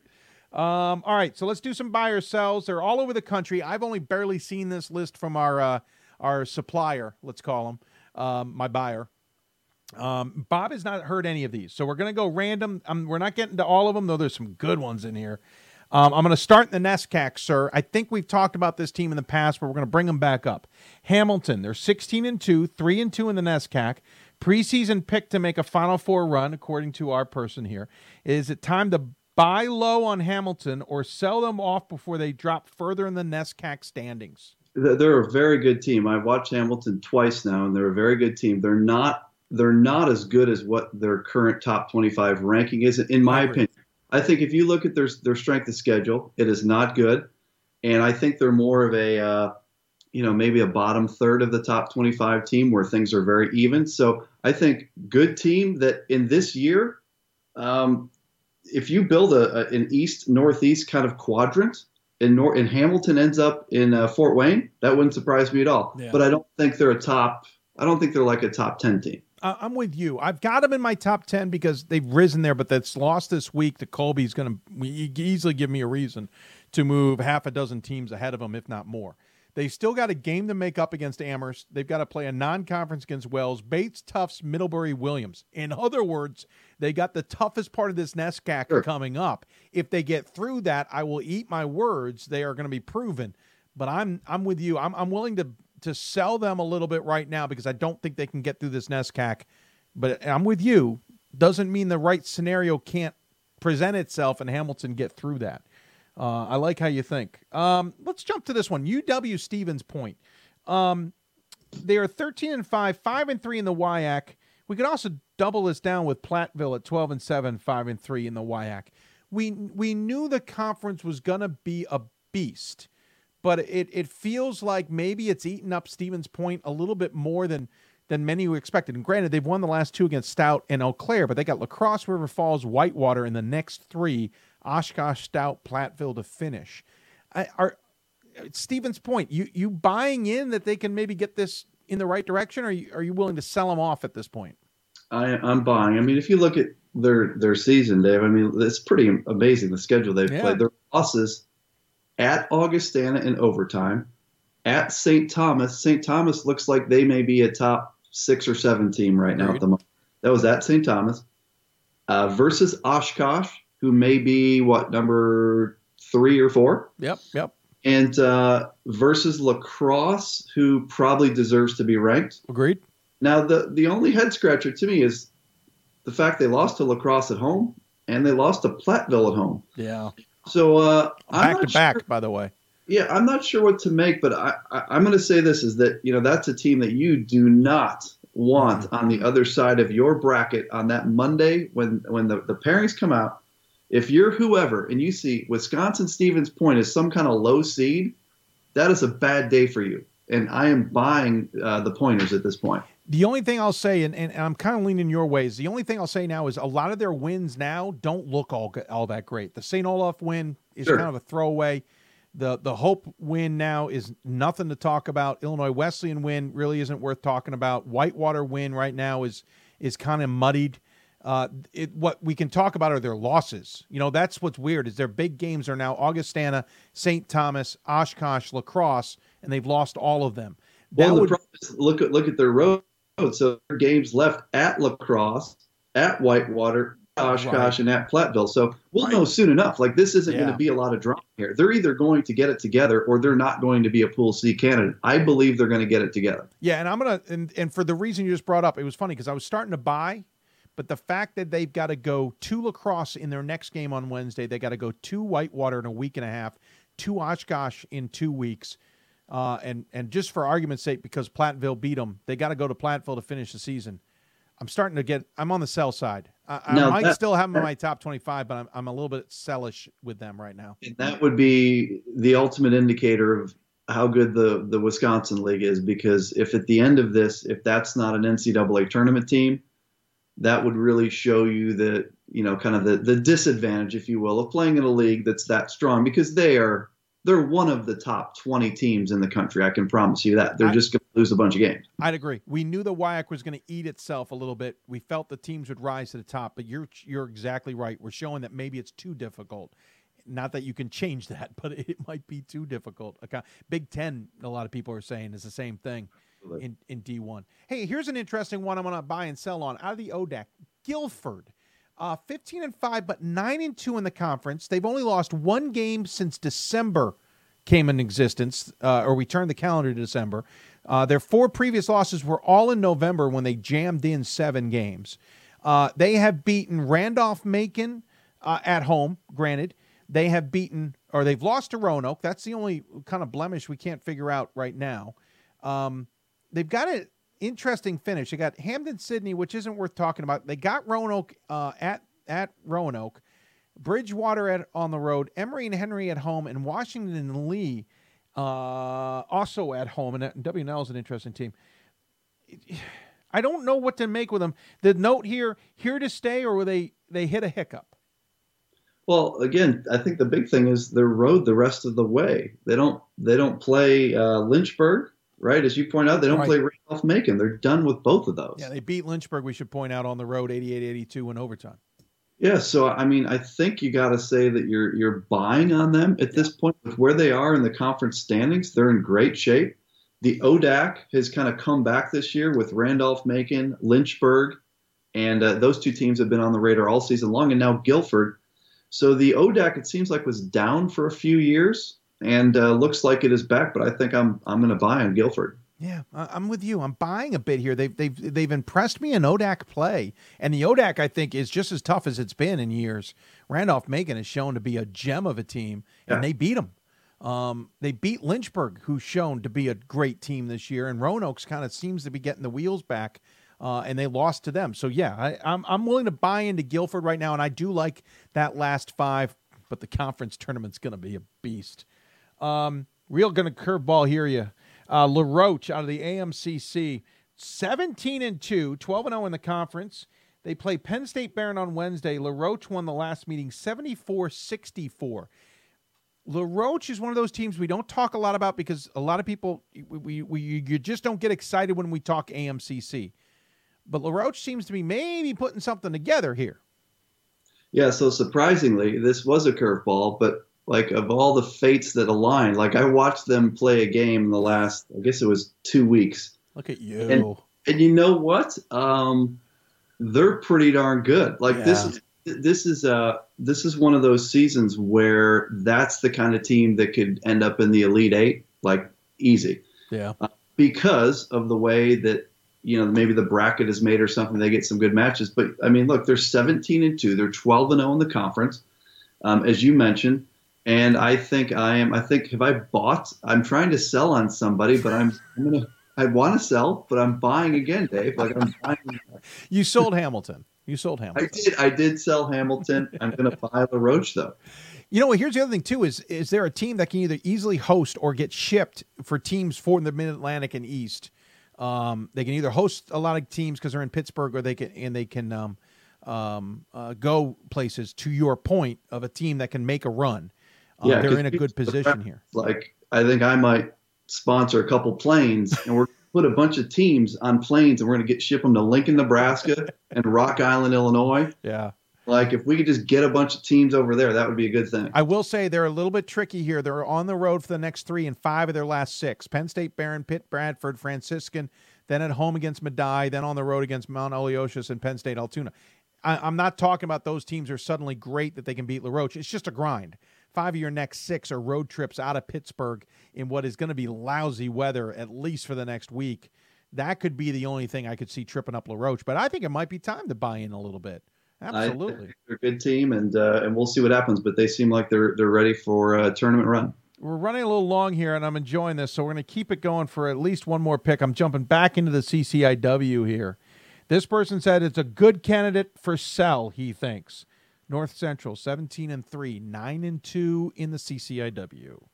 I disagree. I think North Central has been a little bit underrated here the last few weeks. I know why they weren't in the top 25 a couple weeks ago. It's because their strength of schedule was so weak. But look, if you look at where North Central is right now in the league, in arguably what a top 2, a top 3 conference in Division III. North Central is in phenomenal shape right now. They're 17-3 overall. They're 9-2 in the league. They have lost a couple key players, Big Say Bronick, and of course Aiden Chang, their point guard. Yeah. But they have replaced them with very talented guys that were on the bench or are playing sparingly. I think North Central is a team kind of like a Stevens Point. Like, you don't want to play them early in the tournament if they're a lower seed than you and they come in as an underdog. They seem like a clear number 2 team in the league to me right now. Like, I think they're a little better than Wheatness. I don't know what to make of them. I saw them in Vegas. I don't know what to make of them. You talk about mulligans. We talk about mulligans on the board. I thought it was great because I always have had a mulligan point of view. I just never used that term. Where a team has a loss, you sit there going, you did what? But in this age of parity, you got to throw one away. You got to say, it's like Nebraska Wesleyan losing to Loras. It's like Loras losing to Dubuque. You got to take a loss and go, gone. And I agree with you. It's the second one you go, woo, wait a minute. We need to talk. Their loss to North Park is a head-scratcher, but in the Mulligan world, I'm willing to throw that out. It's the loss to Ohio Northern that makes you go, what did you do? And that happened in front of me. They beat Husson. I almost felt like they thought it was going to be easy against Ohio Northern, and guess what? The big man inside said, hi, my name is All-American. My concern, though, is the end here, Bob. Their next game's at home against Augustana, at home against Illinois Wesleyan, at home against Wheaton, then on the road against Carthage and Elmhurst. I know they're home games, but that's a bit of a beast, even if Illinois Wesleyan isn't their best. Well, I don't think that they're going to beat Augustana, so I'm on record there, so that's a loss. I think the game against Illinois Wesleyan is a coin flip. Mm-hmm. I think the game against Aston Francis, a.k.a. Wheaton, is a coin flip. I think the game at Carthage is a coin flip, and I think the game at Elmhurst is a coin flip. You may have just Jedi mind tricked me into a cell, Dave. This is why I voted earlier, before I came on the show tonight. I think I'm in a mid-buy position at this point. After talking through this has been very therapeutic.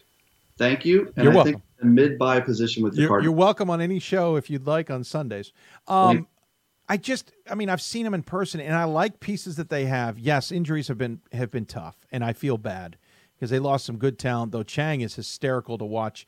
And Vegas, because he can go scooting behind the bench the entire game. I know he can't do that everywhere. I just don't know what it is about him that concerns me. I can't speak about it, but I've seen it happen, if that makes any sense. I'm mid-buy, too. I got him 21 on my ballot last week. I think this next run is going to either make them implode or make them excel. Now, let me ask you this, Mr. McHugh. I don't think it's a middle ground is what I'm trying to say. Yeah. Let me try a Jedi mind trick on you, Dave. So we just talked about North Central's schedule the rest of the way. Mm-hmm. So let me bring up your boys, Whitworth, the Pirates. Yeah. If Whitworth had North Central's remaining 5 games versus Augustana, versus Illinois Wesleyan, versus Wheaton, at Carthage, at Elmhurst, what would Whitworth's record be in those 5 games? At worst, 4-1. Maybe 5-0, you're saying? I think they give Augustana a hell of a game. Let me try this one. What would Whitworth's record be with Illinois Wesleyan's schedule?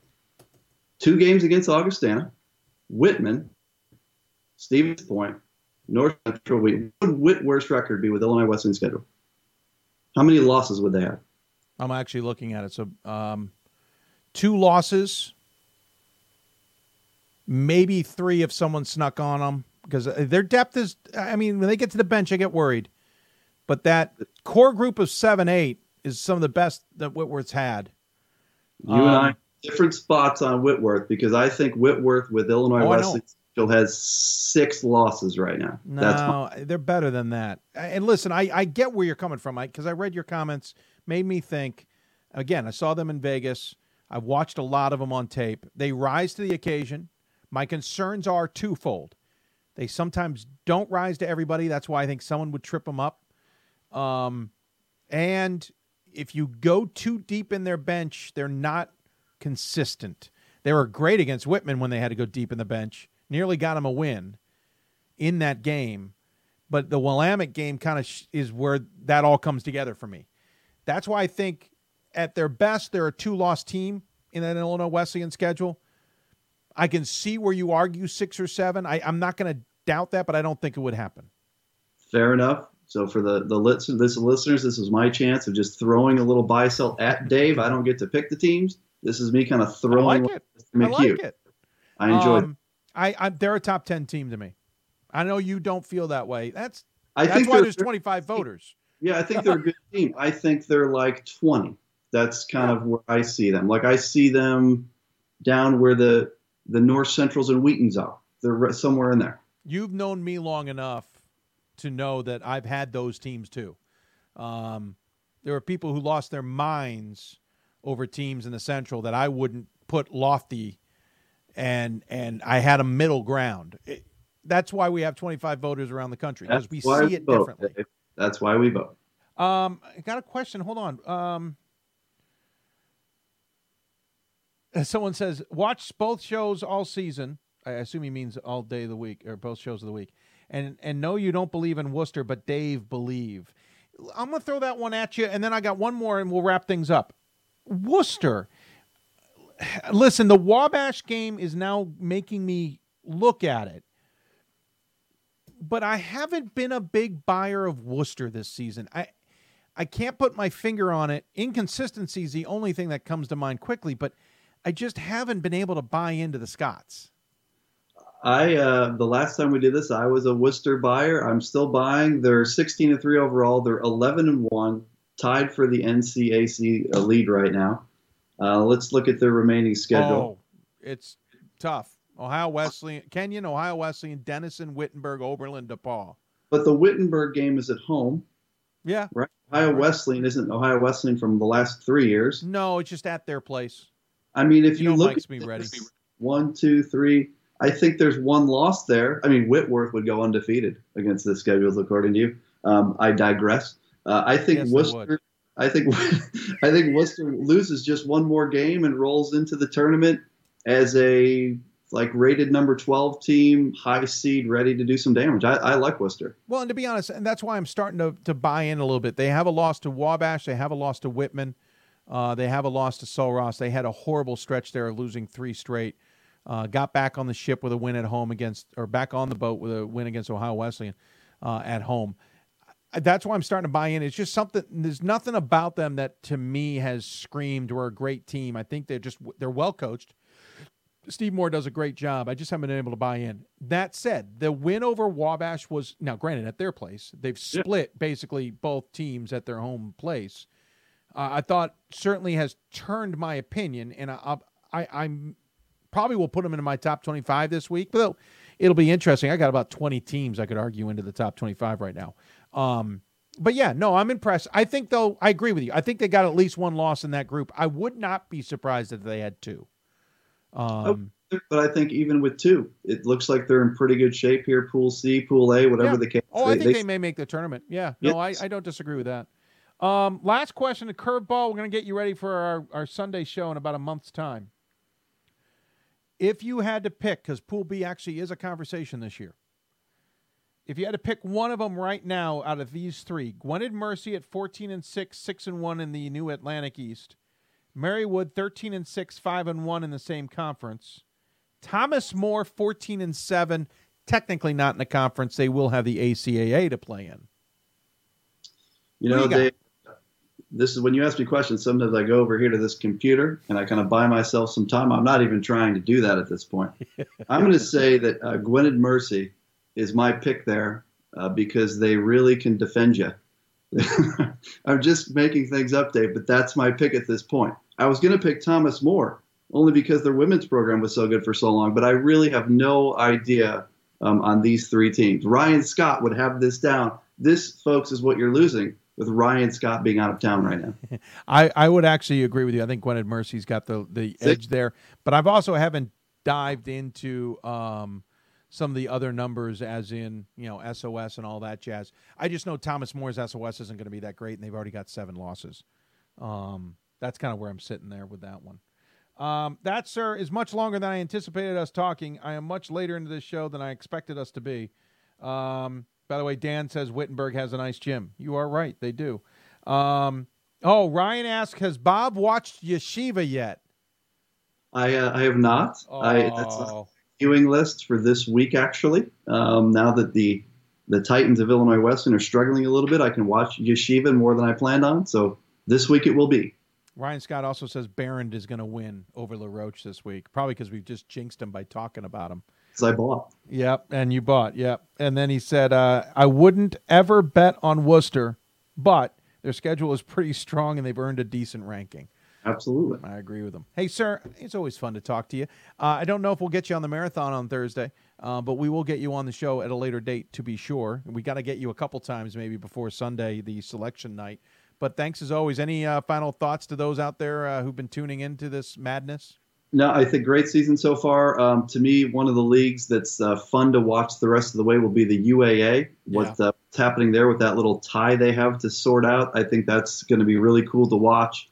And I think the parity throughout the league, throughout the country, even after Augustana, Nebraska Wesleyan, that group, I think you've got legitimately 10 teams that could win the national championship. It's going to be a fun stretch here. Yeah, no, it's going to be, to quote Mike McGrath, we're going to have Gary Stewart, that's what I'm trying to say. We're going to have an absolutely wide open tournament. It's going to be fun to watch, to be sure. Thank you for your time, sir. As always, take care of yourself. We'll talk to you soon. Thanks, Dave. See you. Bye-bye. Yep. Bob Quillman joining us here on the Blue Frame Technology Skype Hoopsville hotline. Appreciate Bob taking the time to do that. We're going to wrap up the show at this point because we're well past when I thought we'd be done.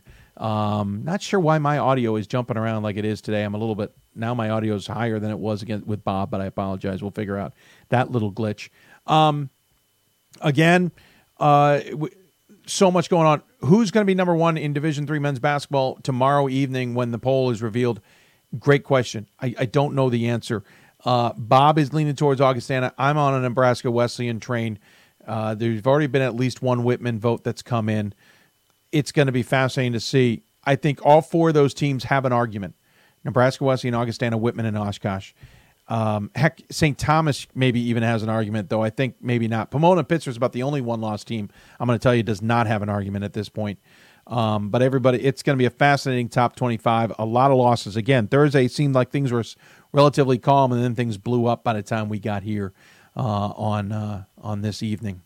With that, we're going to wrap things up. Again, the marathon is coming up on Thursday. We'll start at 12 o'clock. I've got a long list of guests, a mixture of interviews with schools and a mixture of people who are involved in Division III in some shape or form. We'll hopefully talk to both committee chairs as well, which we traditionally do, but not always. Sometimes their schedules just don't allow it, but we'll figure it out. We'll also hear from Danielle Donahue, the head of the Women's Basketball Coaches Association. We've been talking to her yearly. Look forward to talking to her yet again about the state of women's basketball from her point of view, and plus many others. So we'll release information Monday and Tuesday as we get into Thursday, and then you'll see myself right here, sitting here getting this show on the air Thursday. Again, cutting back due to personal reasons and for a lot of others. There's a number of you ask about our fundraising efforts. We've done some decently well with advertising, but I realize there's a lot of you that want to give us back. We appreciate that. As a result of that, we will find some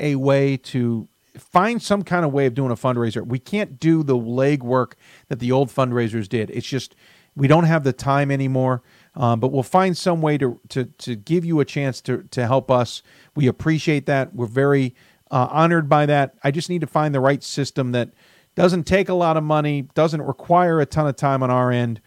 We'll figure it out and let you know all about it. In the meantime, thanks to all of our guests here tonight who appeared on the show, from Randy Tuggle at Greensboro Women's Basketball, Nicole Saccone at Staten Island Women's Basketball, Gary Stewart at Stevenson University, Todd Murphy at Gordon, Mike McGrath at Chicago, and, of course, Bob Quillman, Titan Q from IWUHoops.com. I appreciate them taking the time. I also appreciate all the sports information directors, from Wes at Greensboro, David at Staten Island, Greg Royce at Stevenson, everybody in between who helped us out. It means a lot when they can help us out and get this show on the air and get content to us, which also is a big help for us. So we appreciate everybody who helped us out along the way. Kendall, by the way, we forgot about Kendall at Gordon, and of course Nathan and Nicole at Chicago. So appreciate everybody taking the time. Don't forget, Hoopsville is owned by us at DMAC Productions and myself. If you'd like to use this show in any way, shape, or form, we appreciate it. We would be honored. Thank you, but please contact us so we can officially write off on it that we approve of your use and re-airing of our show. If you missed any portion of it, please feel free to watch this on demand or listen to the podcast. Speaking of the podcast, if you're a fan of the podcast, please go and give us a review, at least some stars or whatever. Whether you're watching us on SoundCloud, whether you listening to us on SoundCloud, or you're listening to us through Google Play or Spotify or Apple Podcasts, whatever the case may be. Give us a review. I noticed recently that we don't have any. It's not the end of the world, but it would be kind of nice. It also would drive some recognition for others who may be looking out for the show as well. And with that, we've got to get off the air. We are way too late into this. Congratulations to Bowdoin, who got past Amherst in a big game. I again predicted this on the podcast. You missed this, but I predicted that Bowdoin will probably separate itself from Thomas More in tomorrow's top 25, whereas on the men's side, it's a free-for-all. I wouldn't be surprised if Nebraska Wesleyan stayed number 1. I also would not be shocked in the slightest if they fell to even 3rd or 4th, the way sometimes voters react to losses. And with that, we say good night. You've been listening to Hoopsville, presented by D3Hoops.com from the WBCA and ABC studios. We thank our sponsors, the Women's Basketball Coaches Association, National Basketball Coaches Association, of course, D3Hoops.com, and Blue Frame Technology. If you're interested in advertising or being a sponsor on this program, please let us know. You can join the likes of University of Eau Claire, Athletics, and Randolph-Macon as well. You've been listening to Hoopsville. If you want to talk about Division III basketball, you've got to watch Hoopsville. Good night, everybody. See you on the marathon on Thursday.